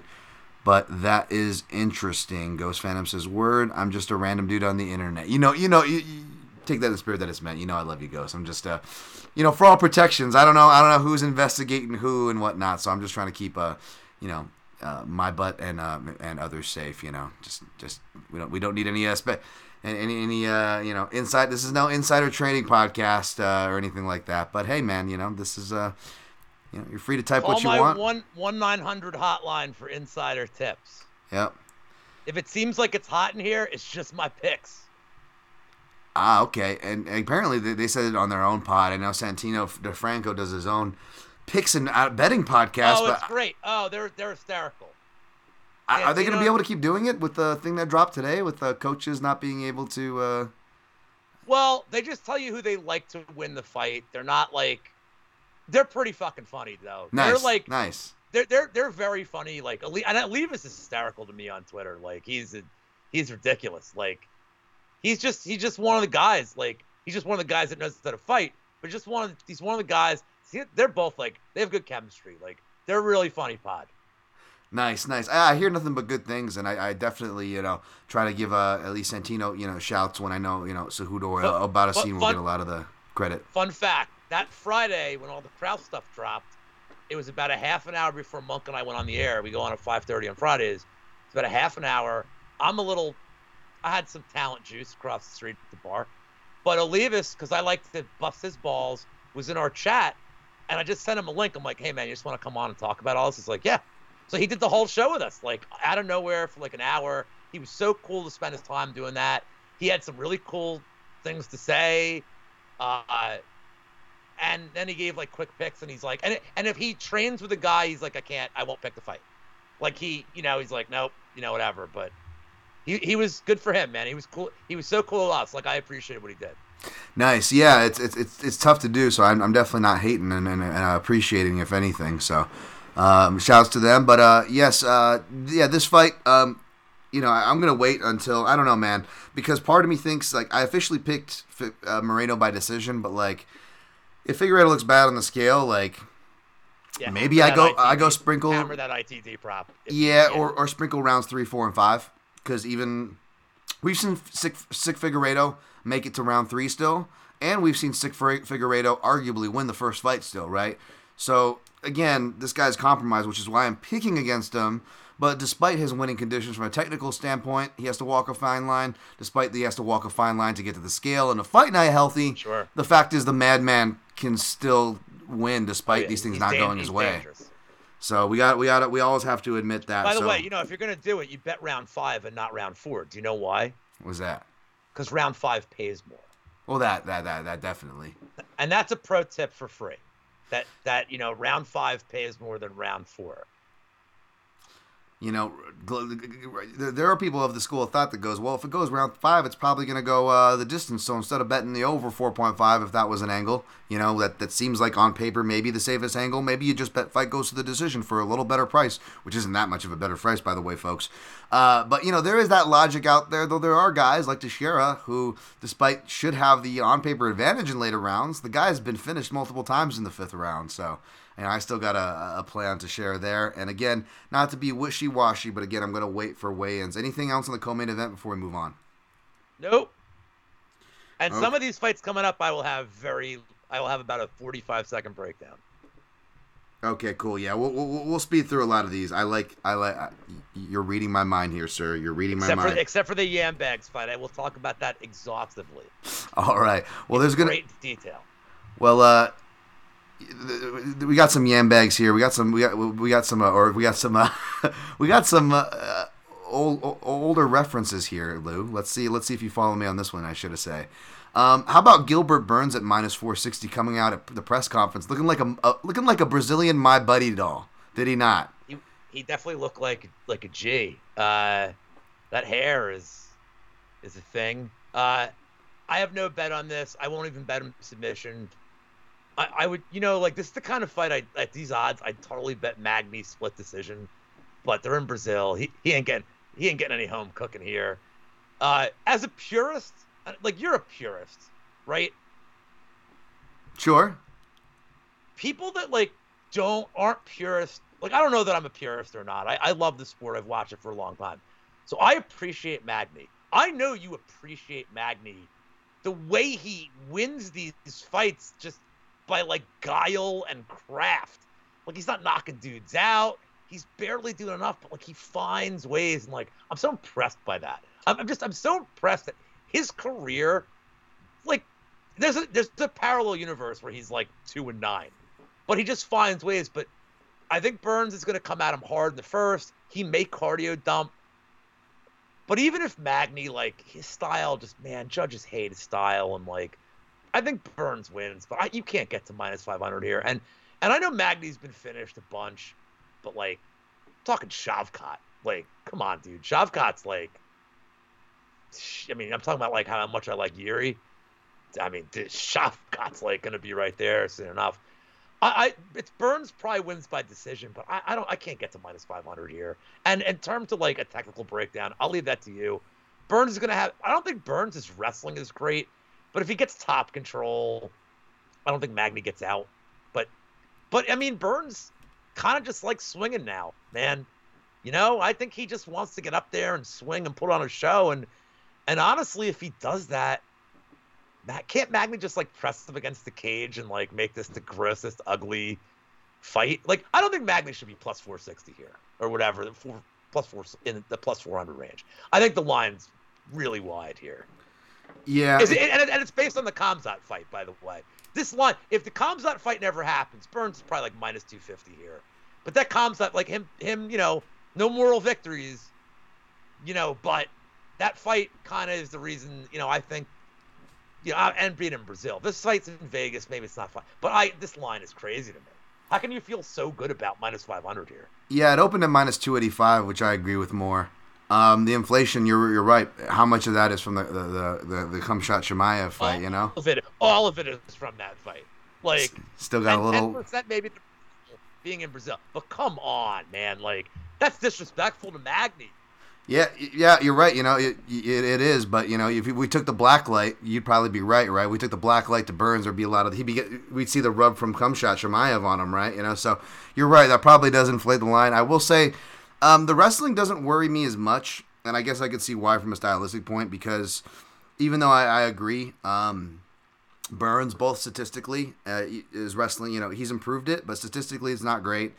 And defensively, he's improved some fundamentals. He was able to stop 2 takedowns from Woodley, but Woodley, not much of a takedown threat, especially later in his career. Damian Maia went 2 for 2, but the positive takeaway there is Damian Maia has much better wrestling, top wrestling control, mat grappling, jiu-jitsu, however you want to classify the phases of grappling. The fact that Burns was able to create scrambles and not let those, get to some quote-unquote bad positions for other people, and able to get free there. That was also in Brazil, where he's won more than he's lost, even though he's lost at home. And Magny was lost there more than he's won, but he's also won there as well. But yeah, I'm not too much worried about the wrestling and the grinding. I don't think that's as much of a threat here. And I think that's why you see people hitting the gas on the line, because you also see something that I saw with Magny, where Daniel Rodriguez was not a fighter that I should be picking against Magny, and I didn't. I believe I picked Magny even though I took that week off. But it was close because I felt like Magny, which makes sense. He's hitting with the 13-year mark as a pro. He's been fighting since 2010 and has a lot of miles. So about the 10-year mark is when a fighter's really, you got to start watching them. They could either be in their primes, right? Or between 10 to 13. Once they hit 14 for sure, they're definitely on the downfall. Even if they're like, Brazilian warhorse, you got to at least downgrade them a peg. Magny, ton of miles, year 13. And I've been seeing a lot of that. And again, back to cage positioning, more importantly, Magny doesn't mind putting his back to the fence. And that's fine because he draws guys in who either clench him because they crowd their own strikes, or he changes levels, crowds into them, and all of a sudden he doesn't have to fight to get him very far to the cage because a la Tyron Woodley, he's been hanging out there the whole time. The problem is not only when you get a guy who can avoid that or makes you walk forward, like even a Max Griffin, who's not a great wrestler, but he made Magny walk forward, is that guys are getting better at striking Magny as well. Whether it's checking hooks, something Gilbert Burns has knocked Damian Maia out with, almost knocked out Khamzat Chimaev with it in round 2. And then he also has leg kicks, which he mixes a healthy amount in, even in that Chimaev fight, where Chimaev was switching stances, fighting a lot from southpaw. Burns doesn't really care what stance you're in. He will attack the lead leg. I think that's going to be great for Magny. But back to what you said, the prices suck. We've been priced out. And most of the houses, unless you were at a house that doesn't make you choose, Parker, choose, like Willem Dafoe there, the only bet I that was the best bet to me was like that plus 150 opener for inside the distance on Burns. If you got any plus money on that, I think that was definitely the play. Now you have to choose between KO and sub. So what I might do, the only thing I'll do, Lou, is I'm not a parlay guy. I hate parlays. I haven't parlayed in forever. But I'll tell you what, I've got a 4-leg on pause here that equals plus money, and I got to finish researching a leg and a half. Juice boy. But this could be because I don't like a lot on this card so far. A John Kelly special juice boy. Yeah, I could be putting four chalky legs here, and Burns will be one of them. I think it's the kind of card where, look, man, if you want to get to like Almeida.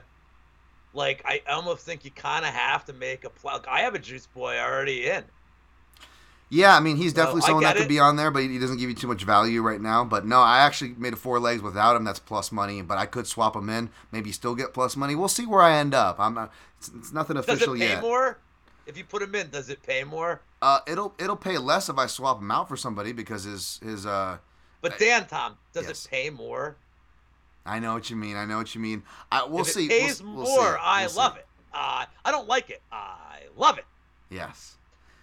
Yeah. Now you're learning. Now you're learning the language. We'll see where I end up on that one. But I get what you're saying. And but another guilty potential leg on that parlay. We'll see. I got to get to this one. Obviously, I'm leaning toward the favorite in Jessica Andrade, who is minus 490 with the comeback on Lauren Murphy plus 390, 132. Anything on this fight, Lou? Yeah, Andrade is gonna fuck her up, man. And I love Lauren Murphy, and I respect that she has hung around the sport, gotten some weird wins that she didn't deserve, like Joanne Wood, just to name one. But man, Andrade is just gonna. Anywhere this fight goes. What's funny is Murphy, if this wasn't in Brazil, again, with Magny, I'm auto betting Murphy split decision because she wins weird split decisions. But I think she is going to get annihilated on the feet. If this hits the ground, she's going to get annihilated. I think Andrade gets her out of there. I I like her so much better at the same her and Burns at the same money line, give or take a few pennies. I like Andrade so much more here. The skill level, anywhere this fight plays, the skill level is just so disparate. So smash spot for Andrade. I don't love these kind of juicy parlays. She's safe here. She's very safe here. Yeah. What is Murphy gonna do? Just survive? If she survives, that's great. And Mike's MMA picks, my guy Mike, who never bets plus odds shit, bet her plus money in the distance. That should tell you everything you need to know. If he's betting a plus odds prop, that should tell you what you need to know. That's the best analysis they'll ever give you. He's betting a plus odds prop. Can you still get it at plus odds? And I don't know what Murphy's going to do, and I don't know what Andrade's going to do. That's why I want to look at it. I think she was plus 125. I'm looking right now because I got it up. Andrade. But that's the thing is, plus 110 on DK. I won't say too much because I don't want to get myself too excited and give myself some confirmation bias searching for a route because I see a number I like. But yeah, that is the reason why people are like, why would you tape study Andrade Murphy? You know who's going to win. First of all, shout out to my guy, striking coach Sean Madden, Muay Thai striking coach, working with, I believe, Lauren Murphy and others and stuff. So she's got a good camp with her. Lauren Murphy, super underrated. I've always been a kind of a low-key fan of her, regardless if I'm picking her or not. So all respect in the world. But yeah, I want to dive in to see what if it's worth choosing, Parker, to try to find a method there. But it feels like Smash City for parlay purposes. So yes, she is one of the four in my potential. Again, folks, don't run to the bank off my potential parlay. And then really quickly touching back to something Ghost said, have you seen Gilbert Burns work the body? Yes, not as much as I'd like, but he does throw a nice body kick in open stance. He was spamming that a bit in the Chimaev fight. But again, that was when Chimaev went southpaw. Magny doesn't go southpaw that much, so maybe we see even less body work, which is always a bad thing, right? So wanted to mention that. But yeah, I got Andrade here that I'm leaning toward. I wish I could say more. As far as we're in a lean to get specific, I'll probably add something if I do. I respect Mike's MMA picks a lot, so that's a really good point there, Lou. But don't be surprised to see Andrade in parlays come Saturday. Mushroom. I'm writing something absolutely ridiculous. All good, right all good. What's up, Mushroom? What's going on? Good to see you, my man. Hopefully the Combat Chronic guys got you sorted out there. I think if you were the same one that was... I've dated a few girls that are Lauren Murphy in my life, and they are fantastic. But it's short term. It's like, all right, Barb Honchak, I gotta get out of here. Oh my God! Yeah, all right, Barb. I was just say like Lauren Murphy looks like she parties, and then once I found out that she used to like be a heroin addict that partied too much, I felt bad for making that joke generalization. Yeah, but I know, but she parties though, right? That's like I don't do heroin. I never have in my life, but that's like probably Same. when I dated her. Sure. And she's like, you're very handsome. I'm like, yeah. You got a car? You got an apartment? Let's go. Get it. We don't got to go to my place. Let's go. Get it. Get it. All right. I'm a classy guy. He's classy, not trashy. I'm paying the bar tab. I'm classy. I'm paying for the tab. All right. On that note, let's go to classy Paul Craig, who's plus 160 underdog. Johnny Walker minus 190. I'm in the middle of taping this fight right now, and the only thing off the surface level I notice is that obviously when you get to like the Justin Ledets of the world, or I love Misha Serkinov to death, but obviously that outcome not crazy when it happened, definitely not crazy the way it's aged. But after you get past those stretch of fights and more into Johnny Walker's recent block, you think that okay, this fight you stay off the ground and you keep it standing. But if you look at since those fights for Johnny Walker, every fight that he's been able to stay grappling free, he's gotten like iced pretty much if you look at it in recent history, which is kind of funny. And, as if Johnny Walker or this sport isn't volatile enough, basically, Lou, I'm going to throw it to you. I don't know where I'll end up, but I'm pretty confident to say regardless of what my pick will be, I feel like this is dog or pass territory. Am I crazy? Where are you at on this one, Lou? So, what's Walker's win condition? Either a flash knockout, right, or you worry that he will not go into the guard of Paul Craig. So what you're saying is he's minus 190 to not do something stupid. How can I trust Johnny Walker at minus 190 to not do something stupid. He hasn't earned that with me. I can't say he's not going to have bad fight IQ and do something dumb. Paul Craig is, I famously posted this the other day. My favorite stat, he's 9-2 in fights he's lost. Like, it's that simple. I love that. So here's the thing. Walker's, like, I don't trust his fight IQ. He's just coming off a submission victory. Like, is he stupid enough to think he can do it again? Is he cocky enough to be like, oh, I'll go down, I'll play on the ground with him, like, no problem. I mean, Misha Serkinov was like murdering Paul Craig, and he still came up with a submission. Like, was murdering him. Right. Like, they almost stopped it. And he's like, no. He's like, no, don't stop it. I got him where I want him. I mean, I know Walker hits like a ton of bricks, but again, you mentioned like Justin Ledet. Like, I mean, come on, man. Like, Craig's pretty tough. Like, again, Craig's a guy that got battered by like Jamal Hill, and somehow found a sub. Is Walker stupid enough to go to the ground? Yes, he is. I think you just bet the under as a parlay piece. It's minus 185. It's under 1.5. If this thing goes over 1.5, then I'm an idiot, I guess. But like, it's either like I don't do prize picks. Like, I can't in Pennsylvania. But I had to give a pick for the DFS show I did yesterday with the boys, and I had Walker under 21.5 strikes or 22.5 strikes, because there's no world where he lands that many and it's not over. If he lands 20 strikes, he's knocked out Paul Craig. Or he was dumb enough to hit him once and go to the ground, and he's dead. So, I mean, tapping out, the Hulk, the pride of Moldova, Mr. Kutiyaba, is very different than Paul Craig, whose literal win condition is you follow him to the ground. So, ironically enough, that's the first shoey bet I ever lost to Paul Shaughnessy, is I had Paul Craig. I saw that. That was great. That was a great exchange. Shouts to Paul Shag. Well, I would argue it was not great. Well, not great for you, but it was entertaining. For everybody else, it was great. I would argue for me, it was very not great. True. So I like the under. I mean, if I have to pick a side, betting wise, I'd pick Craig.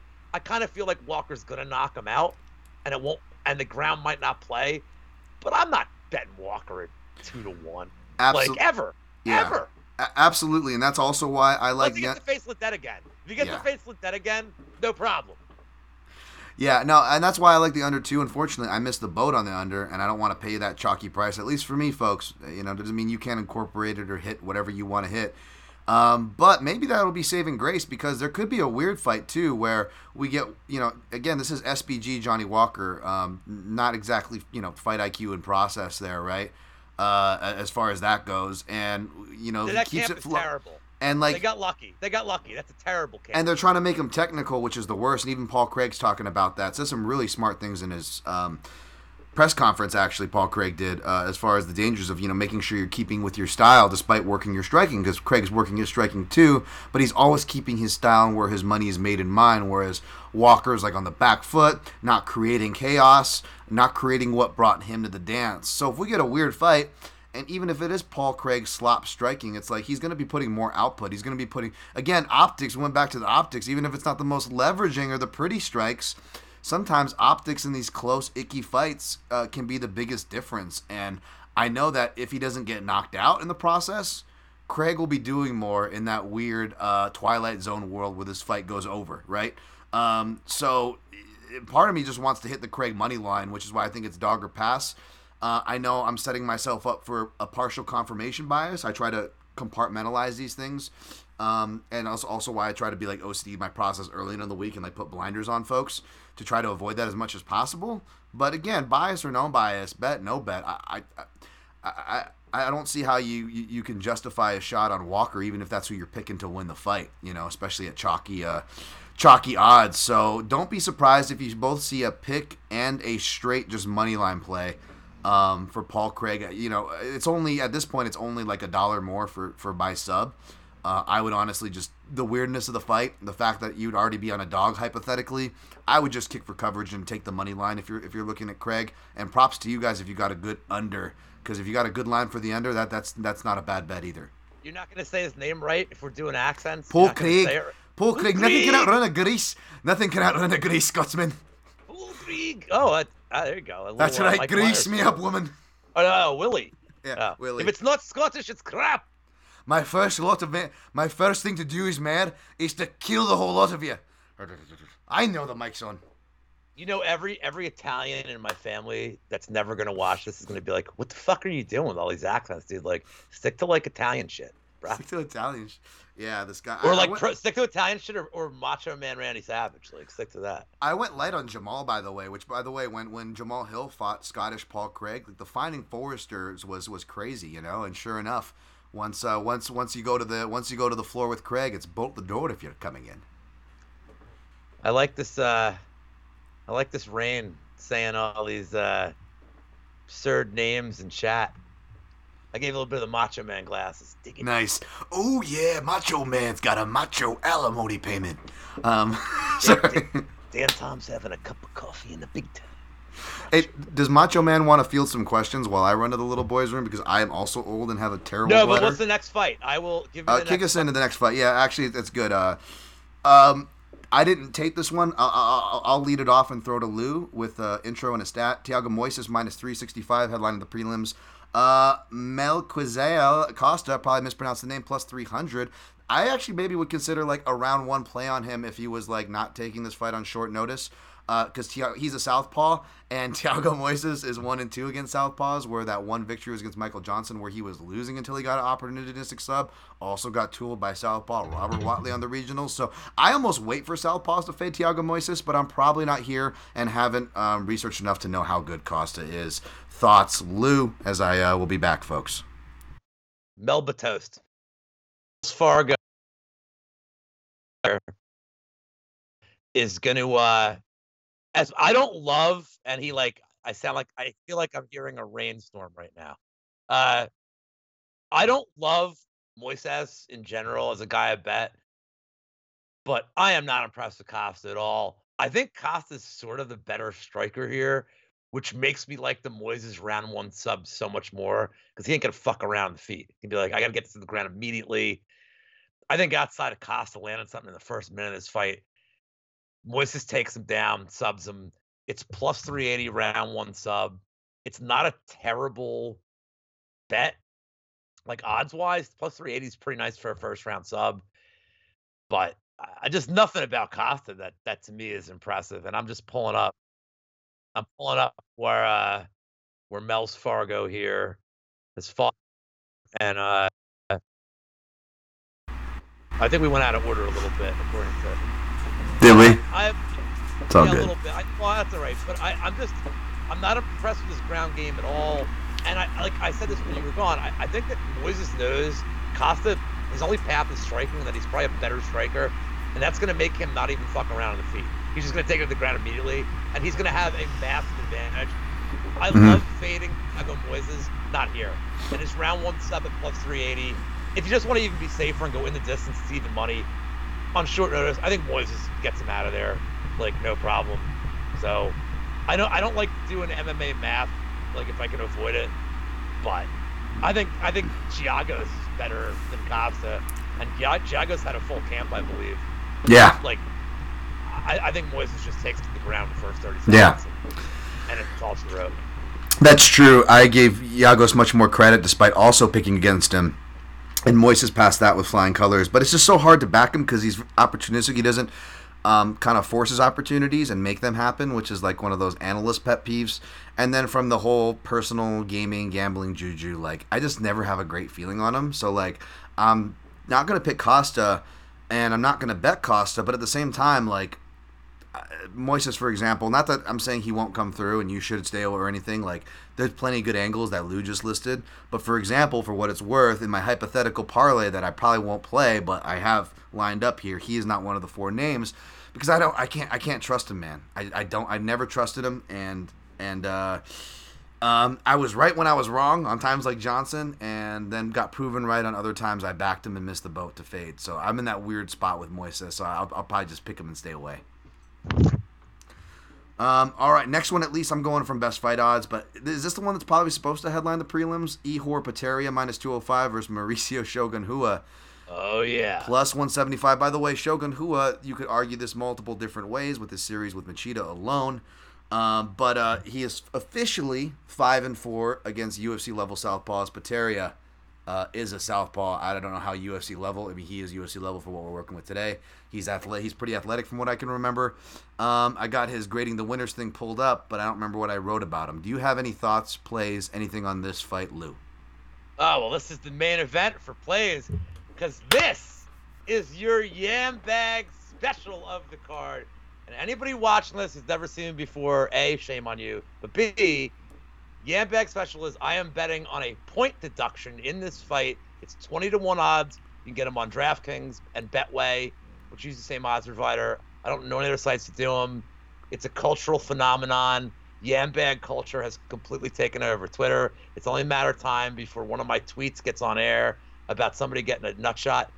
So why do I like it here? There actually is a science to this, and this checks 2 boxes. It's lefty versus righty. It's southpaw orthodox, so the stances are more open. More prone to leg kicks hitting somebody in the sans testicles. And number 2, it checks the box of the favorite being an ungifted fighter. I don't think Betya is not good. Right. He's very raw.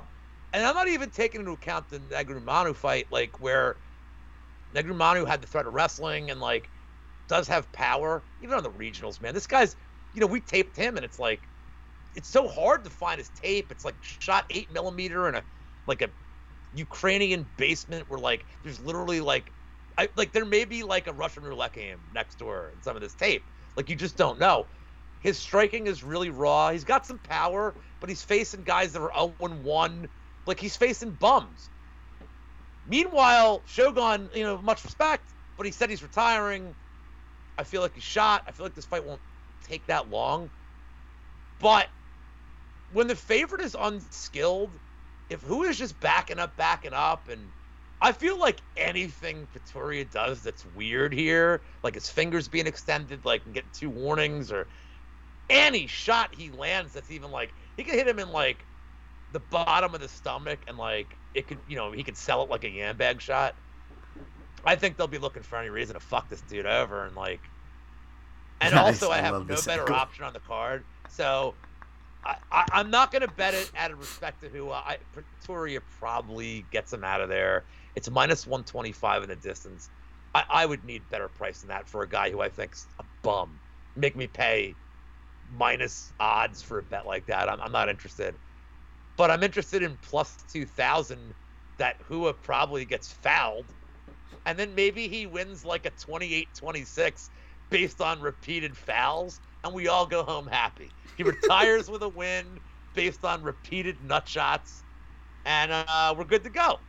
So, Yam Bag special for me here. No bet. Gun to my head.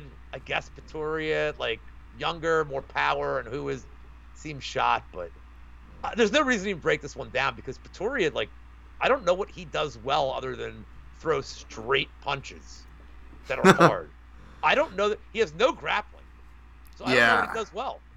I'm just hoping this fight goes over and looks ugly, but all the fights, the money seem to be coming in on the unders, but regardless of a bet or pick, I'm definitely going to be rooting for the Yam Bag special, so thank you for giving us something to root for, Lou. Let's push through these fast. It's who I am, it's what I do. We're getting to the 2-hour mark, so we'll push these fast. We got Hobo Cop next, baby. Hobo Cop. He goes town to town, racially profiling people in trouble. He's part of the Bolsonaro Favela Initiative. Look at him. And he's probably packing heat in multiple ways. But he is -305 here. We got Bruno Ferreira stepping in on semi-short notice. Peter Weller's my dude. Who? What's that? Peter Weller. Peter Weller. That's right. Peter Weller. That's right. That's right. Guy, Peter man. Weller. Dead or alive, you're coming. What would the line be on Gregory Rodriguez versus Kurtwood Smith if we just like switched up those worlds? We just that RoboCop versus Kurtwood Smith now, or like 30 years ago. I mean, I don't know if you're really getting that much. Kurtwood Smith's like 90 now. So yeah. Like, so what's the line? I would take 72-year-old dude Peter Weller. He's got to be like, even at 72, he's like -4,000 over 90-year-old Kurtwood Smith. Like, it blows me away that like Kurtwood Smith was by like. the way, I'm happy. If we want to do a show where we handicap shit like this, yes. I am here yes, for it. let's do it. By the way, I love how I'm like, hey, let's speed up, Lou, as we dive into a Kurtwood Smith diatribe on an MMA betting podcast, because that's relevant. That's bringing the numbers. But by the way, I love that Kurtwood Smith was in his 70s when they started filming that 70s show. That just always blew me away. But yeah, I will take Robocop here. I want to look at this fight a little more because Fajeda, Dunbar's number, I wrote him up and I don't remember him because there's just too many things to remember when you're in this space and you actually try to do due diligence. It's tough. The brain only holds so much. But he is a judo black belt. Been doing judo for like 20 years since he was 4. Been doing jiu-jitsu for 16 years. I didn't see a jiu-jitsu rank, but I gotta imagine it's pretty high. What I'm trying to say is that I think you could take submission off the table. Robocop likes to strike. And it's gonna come down to, do you think Robocop? Don't be so quick. Really? Well, I don't know. So quick to say that. You like Bruno Fajeda in this spot? No, I'm saying don't take the sub off the table. I would say so because he's thick and like thick guys are easier to sub, but at the same time, like the guy's specialty is grappling, and part of me and Robocop is reluctant to go to his grappling. He'll go to it once with a sweet throw and a submission, and then if that doesn't hit, he'll just kind of like go back into kill mode and whatnot as he does. But I'm definitely going to be leaning toward Robocop. I don't know if or how I'm going to play him or if he'll end up in that mythical 4-leg parlay that I'm trying to put together for plus money. So he's minus 190 in the distance now, which is like crazy. It jumped. It was minus 165 when I got it. So I mentioned something earlier in the show that I am reluctant to take an in the distance prop against an undefeated regional fighter. Okay. I am making an exception here because Julian Marquez was like an unstoppable tank, and Rodriguez just absolutely blasted him into the shadow realm. And as tough as Marquez is the Iron Turtle, and Rodriguez just came back and battled adversity and knocked him out. If you're going to take Bruno here, if you're going to take the shot on him, his round 1 KO prop is like bananas the last time I looked at it. It's like 9-1. I mean, I'm looking right now. Wins in round 1 is plus 600, but the KO was it's 800, 900 on FanDuel. I mean, that's his win condition. He's coming in on short notice, and let's be honest, I love me some G-Rod. We all do. He gets into trouble every fight, and he gets into trouble early. Cheaty, I don't have to repeat what Cheaty did to him, but Iron Turtle had him in trouble. Petrosian had him in he gets into trouble in the first round. Like Marquez, he didn't. What he did to Marquez was like just insane. But he can battle adversity. So I think if you like Bruno here, take the shot on round 1 KO plus 900. But a G-Rod's going to get this done in the first 2 rounds. And DraftKings may have a decent number on that. I'm going to look it up right now. What the round 1, round 2 combo is as a good way. Because I don't know if it's going to be much cheaper than round 3, but it's always worth a look. I like those Winner too. in group of rounds is it's minus 175. You're not saving any money there. But I think Rodriguez just annihilates him, and I haven't thrown this out yet, so I'll pivot something different for your content. For those of you that are watching that play DFS, I feel like he's going to be one of the lower owned guys in that 9K range because everybody's going to want to own Almeida, and everybody's going to want to own. But I think the guys near him salary wise are like Cody Stamen, who's not gonna. I don't think he's gonna win a decision, get a finish here. Like Walker's kind of close to his salary range. I like Rodriguez, and if Rodriguez, last point on this, if Rodriguez finds this is getting hairy on the feet, I know he hasn't shown a predilection to really want to go to grappling a lot, but he did so against Jun Young Park when it got hairy. There's no reason he can't here, and if he does, I think that sub's live. I don't know that I'm gonna bet it. It's gonna be one of these am I 5-1 for the night? Do I feel like because his sub prop I think is plus 280. It's almost 300. It's interesting. I mean, it's hard to say because we haven't seen he's facing an undefeated guy, so we don't know. We don't really know that the takedown defense. We don't really know if he's I just mentioned. I don't know if he's tough enough to survive submissions. Maybe he is, but G-Rod's legit, man. He's legit on the ground. He just doesn't he's just in love with his hands at this point. And But I think the sub's going to be live. And look, the Brazilian crowd's going to eat it up if he just starts doing jiu-jitsu, and you know it too. Yep, I think so too. Let's push forward because I want to get to my two favorites. Of course, is Hobo Cop and the Jailman. But between that is a fight I have no opinion on.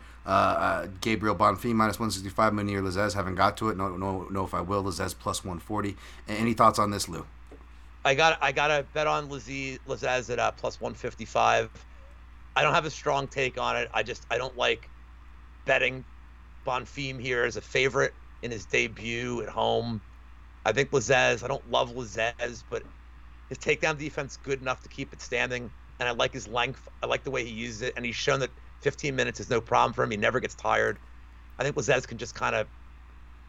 I mean, this is going to be the one I get screwed on because of the judging, but I think he can just kind of outpoint him and win the minutes. I could see that. Yeah, I'm kind of surprised to see the more experienced guy, as a dog money, but home cooking. That's why the line's the way it is. We'll see. Next one I'm excited about. Speaking of cooking, we got the Jailton Almeida, the Jailman, baby. He's staying at heavyweight. You know why, Lou? Because the Jailman loves going to Pound Town, and at heavyweight, there's more cushion for the pushing. So, Jailman's gonna, and he doesn't discriminate too. I mean, you want to talk about, your rough wake ups and you're waking up to someone after a rough bender. I mean, Jailman's looking to pound out dirty, sweaty, doggy Dagestani Randy Couture. I mean, a big hairy Dagestani guy, looks a little rough. Jailman doesn't care. He's still going to try to go to Pound Town. All right, now that I'm getting way too excited about this, what are your thoughts? I mean, he did try to go to Pound Town with the Pleasure Man. So, I mean, there's that. Jailman and Pleasure Man. How perfect is that? I mean, I don't know how you bet this. Like, in the distance is minus 5. Like, is he gonna win? Like, is he gonna win in the distance? Yeah.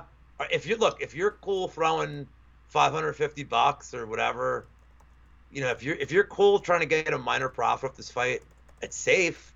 I mean, he's gonna murder. And like, let's be honest, I'm not sure this fight's gonna happen. None of us are. But I wouldn't even bet him in the distance. Just bet the under 1.5 because if this thing goes past 7.5 minutes, we all deserve to lose. But this should be a round one smash spot. Even round one's minus 250 here. I think the last time I saw a round one line that high was like, it might have been Romanov Sherman or it might have been like Tafa Hunsucker, but like, these that's a tough bet to make. Like, yeah, because weird shit can happen, but I think he's gonna just. I mean, what analysis do you want? He's gonna prison love story him. Yeah. In round one is the analysis. I will say this, obviously, both from his bio to his interviews to his record, he prefers submissions over punching, and that's reflected in the betting line, right? And you got to be a super degenerate to really go hunting and just to take stabs. But I will say, not just to be contrarian, not just because I believe it's the only place to get plus money to choose, Parker, but if you do choose a KO prop, Jailman going to Pound Town, I think that's good because a lot of these guys, like Parker Porter, say what you will, like the guy at least had a Brazilian Jiu-Jitsu brown belt. He at least tried. Shamil Abdurakhimov, back to the previous Wushu Sanda point, someone was talking about it's wrestling with takedowns, this and that. It is. You do have takedowns off of kicks, off of clinches, and just off of your strikes in general. But there's no real mat grappling. So Wushu Sanda fighters like Shamil Abdurakhimov, a guy who I've been researching early, back on my pen and paper, like 2014 days, folks. Almost a decade ago, I've been taking notes on this guy who only fights once a year. He doesn't do much on the ground offensively. And that became really apparent for the first time I studied him ahead of his Timothy Johnson fight. And in that fight, you look, and I'm going to rewatch these fights to see how much he moves, but once he gets on his back, whether it's a knockdown like Chris Dawkins or Tim Johnson, a takedown off the fence, he is like a cow tipped over. He can't do anything. Like he's not even going to turtle to give his neck. Now, Jailman also loves some head and arm chokes, so I think that's going to be the most likely submission if he submits him. But I honestly think he takes him down, mounts him, and just pounds him out from top. And if you can get plus money, I don't know, man. Like, I'm not trying to encourage super degenerate. I'm usually the guy that's like, just because it's a big favorite, don't automatically go hunt inside the distance. Well, you got to get creative. You got to get creative. You got to get creative to make money on them. You have to get creative if you want to try to make like Yeah, or take this if you got like a house that allows you to do method end round. See what the round one KO prop is, because even round one by itself, I think is like minus 250. It's way too chalky. Or if you want to get super ballsy, take a poke on round two. Woo! Yeah, that is ballsy. I don't know if Doggy Randy can survive. He can't. But if you wanted to take a flyer on a plus odds prop, I mean that's you're gonna get like I don't know what his round 2 is. It's got to be banana land here. But I'm just saying if you wanted to get creative and find a way to make money on it, then like Almeida round 2 plus 650 on DraftKings. It's 600 on FanDuel. Other books have them at like plus 400, but plus 650, maybe not worth it for the worst 5 minutes of your betting life. Whether I play that KO or not, I may put the Jailman KO in my round robin if I can't find any other quote unquote sexy things. If you want to consider that sexy, he's never been subbed, so yeah. I just worry that the threat of the sub, he might be like, fuck this. Like when he gets on the ground, my thing is he just covers up. Now if he covers up, you can sneak in the head and arm and sink in. But I feel like he gives it up before guys can even sub him if they wanted to. The guy just falls apart on the mat. He also knows the score here and that he's being led to the pasture. Yeah, he's just there for a check. I'm saying is if Shelton even when he gets him down, because he's going to. It might be like even the threat of the sub, like just the arm near him. He's like, "Fuck this! I'll take my money and like get the hell out of here." I'm in my 40s, like I don't need this shit. I don't need to be on time. Right? Yes, exactly. Yeah. So like I'd worry about that. Yeah, sure. But a part of me wants Almeida to just punch him for 5 minutes, and then with 1 second left, the ref's like, "All right." Like nothing. Right. Yep, nothing to see here. Yeah. We get the Kerry Hatley treatment from last weekend. But maybe not too early because you want the round 2 if you're going to be contrarian there. No, I don't really believe round 2 is going to hit. Okay. Yeah. You want to get creative. Yes, I guess that's the way to do it. But all right, let's push on. Cody Stamann minus 365, Luan Lacerda plus 300. Just in short, I'll say that Stamann is one of the guys I'm looking at for that mythical 4-leg for plus money. I want to look a little bit for myself, but I stayed a little light and teased this as far as my scouting report. I stayed a little light on Brazilians because my guy, one of my favorite analysts in the game, one of the best analysts in the game, Ryan Wag, Sistema, or whatever the hell his handle is these days, he just released an interesting Nova and Yao Prospect Watch article, and he actually covered Luan Lacerda in there, and talks about his game very thoroughly, more in-depth even than your boy gets to get on his long-winded articles. So definitely worth a check out if that's your thing. But summation, he doesn't have necessarily the wrestling perhaps to get him to the higher levels to make his jiu-jitsu work. And against Stamann, that's going to be tough. Stamann's really good. He doesn't get a lot of finishes, so he gets a bad rap. But when you go back and look at like him grappling for grappling and wrestling for wrestling and Aljo in that fight that he lost, he actually puts up a pretty good account for himself and really looks to be finally finding his win. Got that confidence after that long winless streak, losing his brother, the pandemic. You got to, taking fights at short notice, up at 45. There's a lot of context you got to have when going back to look at Cody Stamann's record there. Anyways, I'm not going to stress too much to see how he does it. Maybe if I have enough time to look at this fight, something will pop out. But I'm going to be mainly looking at it for a potential parlay attack. Anything on this one, Lou?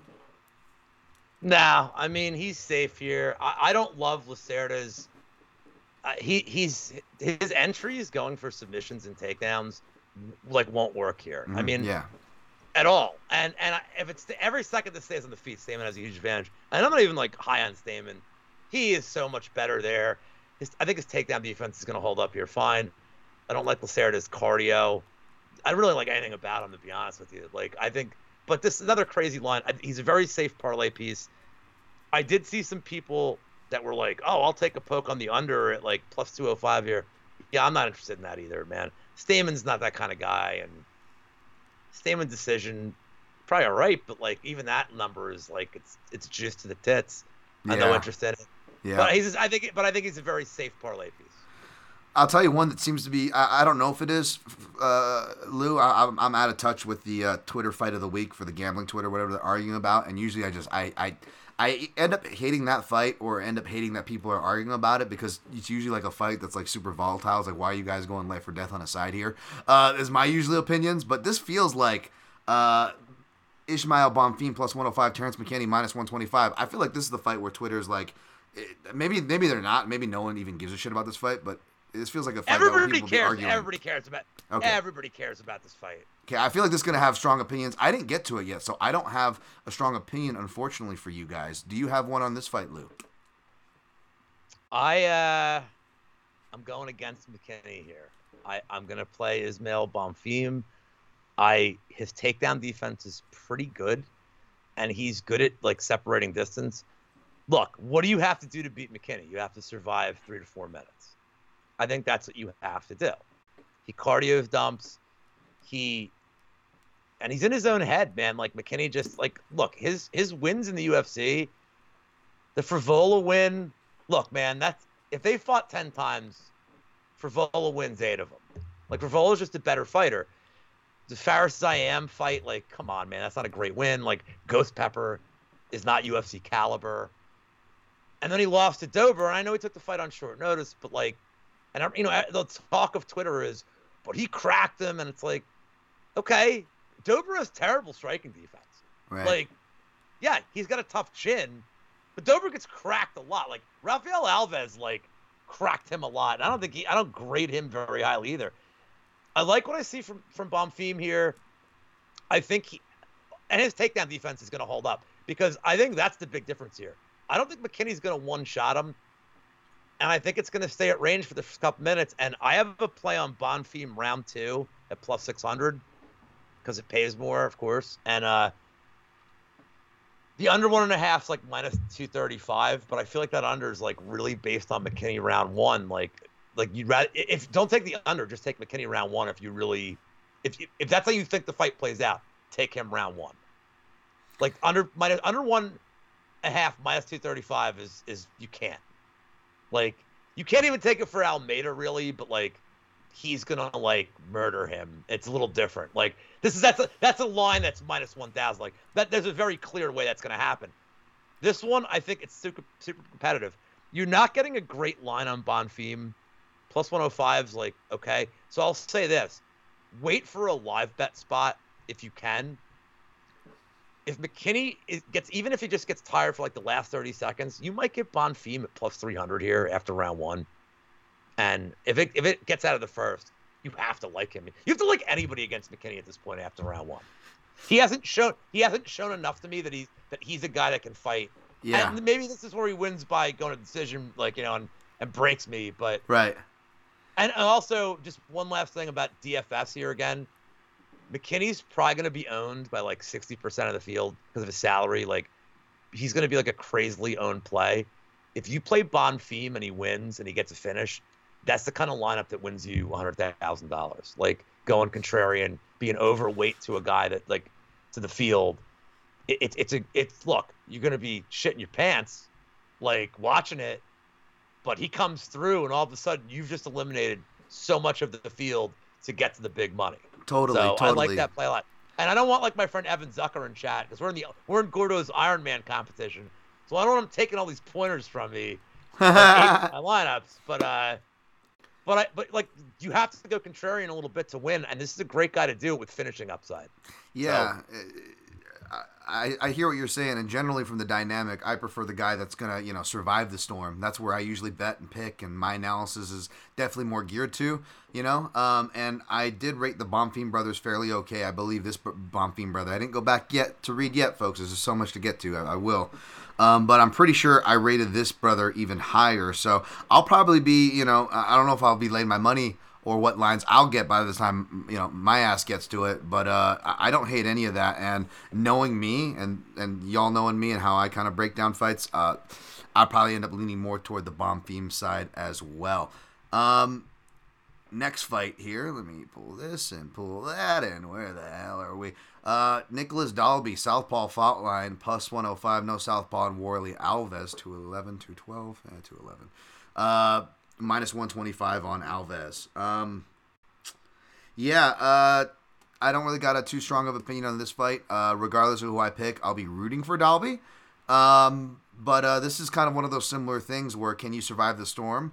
That being said, I don't know if Dalby can. And, as he gets older, he's not super athletic. Whereas for all the things that I pick on, and cash my big Brian Barberena tickets back in the day, baby, when no one was on him against Warley Alves. For all the negative stuff I could say about Alves, the dude's an athlete. He's explosive. He provides the damage, whether he hits cleanly or not, that judges respond to. Plus the whole crowd responding to it and yada yada, home cooking yada, whatever you want to say. I'll probably end up picking Alves, but we'll be definitely rooting for Dalby regardless of what I end up picking. Any thoughts here, Lou? I bet the split decision in this fight with crazy odds, because here's how I think the fight goes. Okay. Alves wins round 1. Dalby wins round 3, and round 2 will be fuckery. Yes. Where Dalby probably wins the round until the judges give it to Alves because of the first 30 seconds of the round. Dalby, I know his reputation is that he's pretty durable, but man, it's almost 40. And Alves is he's so explosive. He hits like a brick. His fists are hitting hit by a brick. Yep. But I can't trust him, so I can't get to him. Yeah. Even at minus 120. And look, he shouldn't be minus 125 here. He should probably be a bigger line, and that's telling you everything you need to know. Yeah. Because skill for skill, he's a way better fighter than Dalby. Yeah. But durability. The whole reason he's not a bigger favorite is the durability. So I'll pick Alves for the sake of having a pick. No bet here except the bullshit split decision at 1,100 plus 11 for each guy. Yeah, I love that, by the way. And usually I'd be with Mushroom here in the chat, who's Dalby round 3 decision, or at least he's suggesting that, because I love those bets. And this is the exact dynamic, Mushroom, where that's where you look at that. So, I don't hate that. I just, maybe it's a bit of the old sadness hedge, to borrow phrase from Heavy Hands, who I'll be on next week recapping this card. Plus 650 for the split. Each guy is plus 1,100. Nice. Let's keep blowing through this. Josiana Nunes minus 540. That is a stupid line. Zara Farron plus 420. That being said, I'm picking Nunes here. I looked at a bit of Farron for the Southpaw report. I just got to go back and refresh myself on Nunes, who I think I had a pretty good beat on. I know she gets crap for not finishing Ramona Pascal, but Ramona Pascal, for whatever you can say, positive or negative, she's a big, athletic, durable girl who was hard to get out of there, and that should have been something that should have been apparent before that fight. So that didn't surprise me, and even though I didn't go look at it, that was one of those classic calls that really irked me, because I had to play on the round prop, and it would have exponentially 10x my round robin hits that already came through that night when I had Nunes round 2, and we could have had a nice stoppage there. I didn't go rewatch it to see if it was as horrendous as my bias ass remembers on fight night, but I do remember, for what it's worth, I did seem to have a pretty good beat on Nunes for all her faults and obvious shortcomings, pardon the pun. That being said, the number is ridiculous. Could it still maybe qualify itself and contend for the fourth leg to make a plus money? It could. Will it? I don't know. It probably shouldn't. I'm just thinking out loud and being honest with you guys. I haven't researched this fight. I can just tell you that I'll probably pick Nunes, and regardless of what I play or not play, that's just a dumb money line. I know Farron's trading with Figueiredo, but I don't think that'll make much of a difference. Again, all props to the older fighters, but her sample size getting in this late in the game at 39, she's already a slow mover. She's not really explosive or has a lot of initiative or urgency, which you're going to need for that reach and to catch Nunes. I think it's going to be overhands to the jaw. Give me Nunes. She stopped Ramona Pascal, by the way. Just she did. The okay, ref so didn't stop it. Okay, cool. I'm not just being biased. Stop it, but that fight should have been stopped multiple times. Yes, thank you. That's not going to be a problem here, because at least with Pascal, she did have some grappling upside. She got takedowns with 45 seconds left, in a couple of rounds, but survive. Yeah, right. But this is a very different situation. I don't think Zara Farron's very good. I realized that the last 2 times she got finished in the UFC by Spencer and by Megan Anderson, there was a grappling threat, and there won't be here. Mm-hmm. But my God, this Nunes hit hard. So I already have a plan in the distance. I think the second coming of Joe Benavidez gets it done here, knocks out. This is going to be a smash spot. You think the line's crazy? I know it's women's MMA. I don't even think this line should be wider. Yeah. Okay. I think there's. Oh yeah, this is gonna be a 15-minute standing fight against somebody who hasn't fought. When's the last time she fought? 3 years ago, right? Well, I feel less crazy for having her as a consideration for the final leg of the chalky stupid parlay. It's been 3 years. 3 years since Farron fought, and she's fighting somebody who like she's being thrown to the slaughter here, man. Like they just have to have a fight at 145 for reasons I don't understand, but. Contracts, Nunez, man. It's contract season. That's it, man.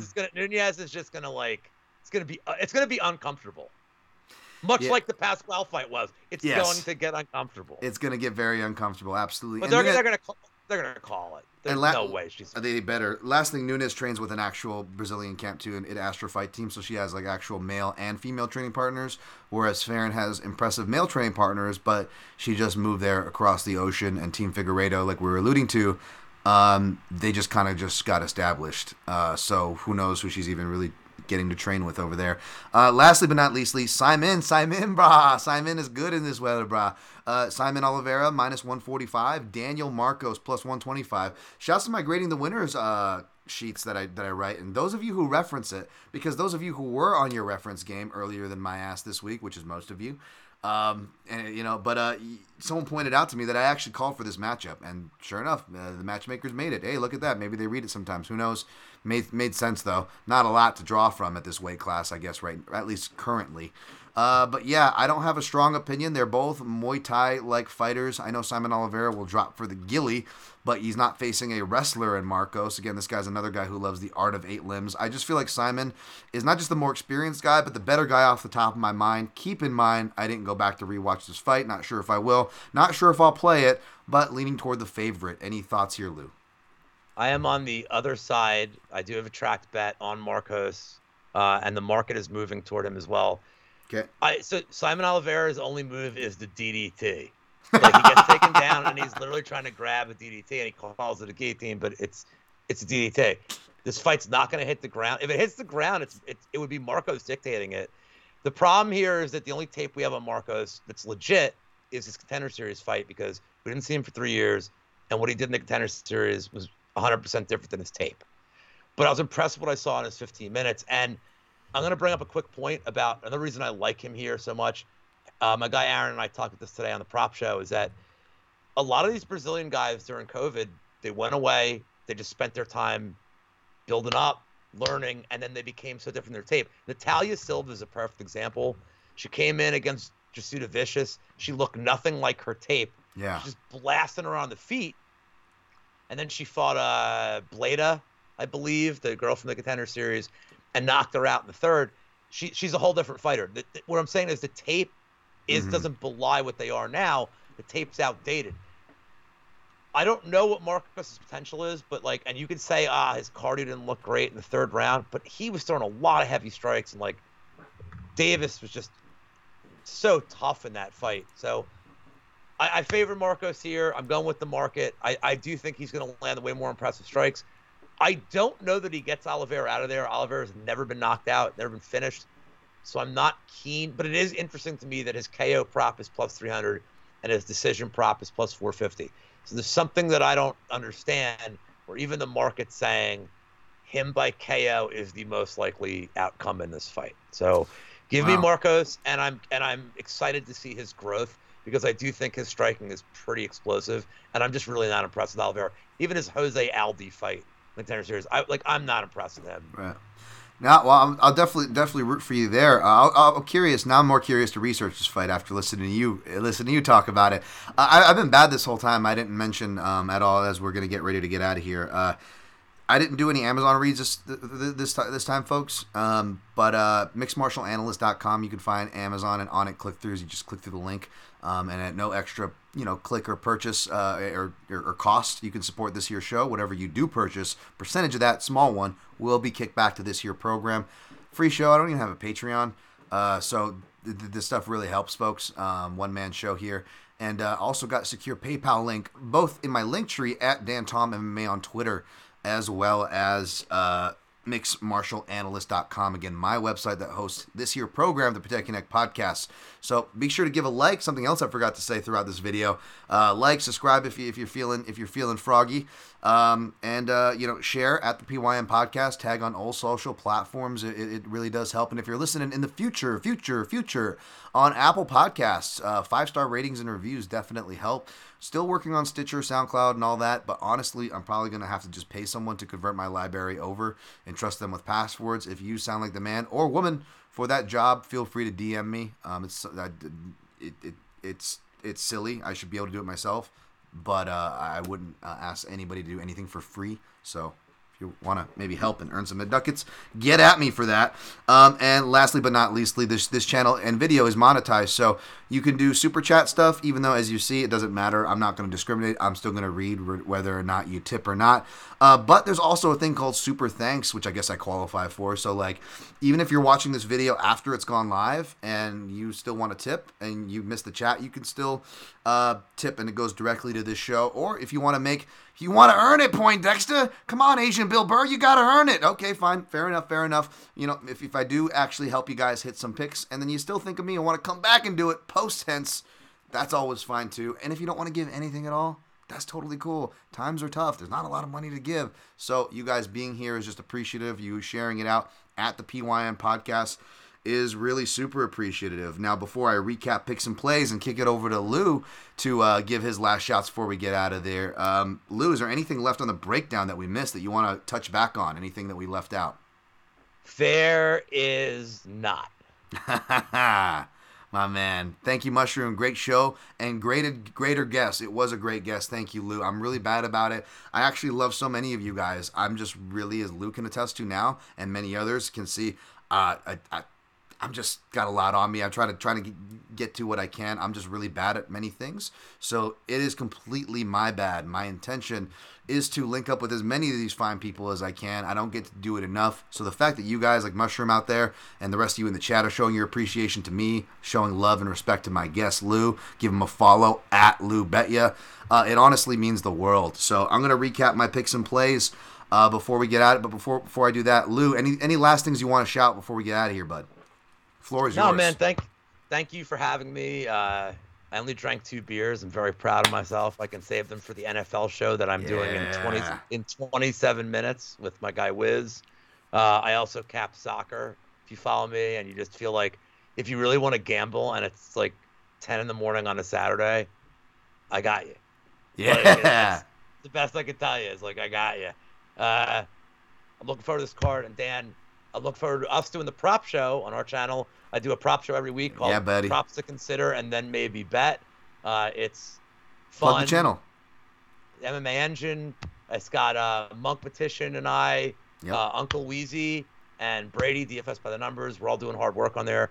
Stats, DFS, gambling, and normal, like all sorts of crazy shit that comes into my head that Brady lets me do without having a heart attack, since he, is like my monitor, my hall monitor. But that's it. And we're fun. I'm not a boring account. That's all I can tell you. You are not, man. I'm so glad we got to do this. I can't wait to definitely do your prop show. I'm not the smartest guy, but definitely not boring. Well, I don't think that's why. I don't think that's the appeal for many of us, sir. But no, you do fantastic stuff. I'm so glad we finally got to link up. I'm excited to do more on your show. To get on that prop show coming soon, folks. I'll plug that on my timeline and share that, of course, as well. Going to recap the picks and plays and get out of here on a record-long show, but that's what happens when you got a party, man. Some fights to talk about, good peeps. It is a 15-fight card. It is ridiculous. Top to bottom, taking. This is just me, by the way. I'll do my best to timestamp, and if Lou wants to shout a recap, he can jump behind me on this train, so to speak. Phrasing. Taking Teixeira Overhill, Jamel. Taking my buddy doll over Neil Magny. Wow. Jesus, man. Taking Jessica Andrade over Lauren Murphy. Taking, I almost said Johnny Walker. Taking Paul Craig over Johnny Walker Black on the mat. Taking, they are all good. They are all Blue good. And black are both delicious. They're both delicious. Taking Mile Kuala-Luiso. I just fucked up that name. I'm sorry. Let me at least try to pronounce it respectfully. Melbatov. Costa. No, I'm not taking Costa. I'm taking Moist. Taking Moist over Costa. Oh man, I'll probably Sadness Hedge maybe and take Bateria over Shogun. Just check my check my picks and plays at Dan Tom MMA on Fight Day. Who did you take in that fight, Lou? Did you take Choke? I know you had the yam bags, but who did you take? Pateria? Shogun? Yeah, I did. Oh, yeah, it's like yam bag. I said gun to my head. I have to take Pateria here. But we're all rooting for the yam bags for that fight, so don't get it twisted. I'm not betting it, but it's a gun to my head. I'd pick him. Okay, I can't bet a guy who said he's retiring. True. Root for the yam bags, though, folks. Taking Hobocop, baby. Going town to town, racially profiling those in trouble over Fajeda. Taking, I don't know if I'm taking Lazez or Gabriel Bonfim. Check me at Dan Tom MMA on Fight Day. Oh, you know I'm taking the Jailman, baby. Not in the painful way, thank God. But as far as a pick goes, yes, taking the Jailman over Doggy Randy, Shavdil Abdurakhimov. Taking Stamen over Lacerda. Taking, well, we'll see. I'll probably leaning toward Bonfim over McKinney. We'll see where I end up there. Probably leaning in a sadness hedge-wise, Alves over Dalby, but rooting for y'all betting the split, rooting for Dalby's, rooting for dog monies. Taking Nunes over Farron. We'll see if she makes it into a chalky-ass parlay if I even do one. And taking, well, we'll see. We'll see. Leaning Simon Bra over Marcos, but after hearing Lou's breakdown, I want to jump into that fight and see for myself. So you can see where I end up on Fight Day at Dan Tom MMA, where I post my picks and plays. Lou, anything to add to that? Nope. And that's it. All right. I got nothing too, man. This was a great show. Thank you guys for joining.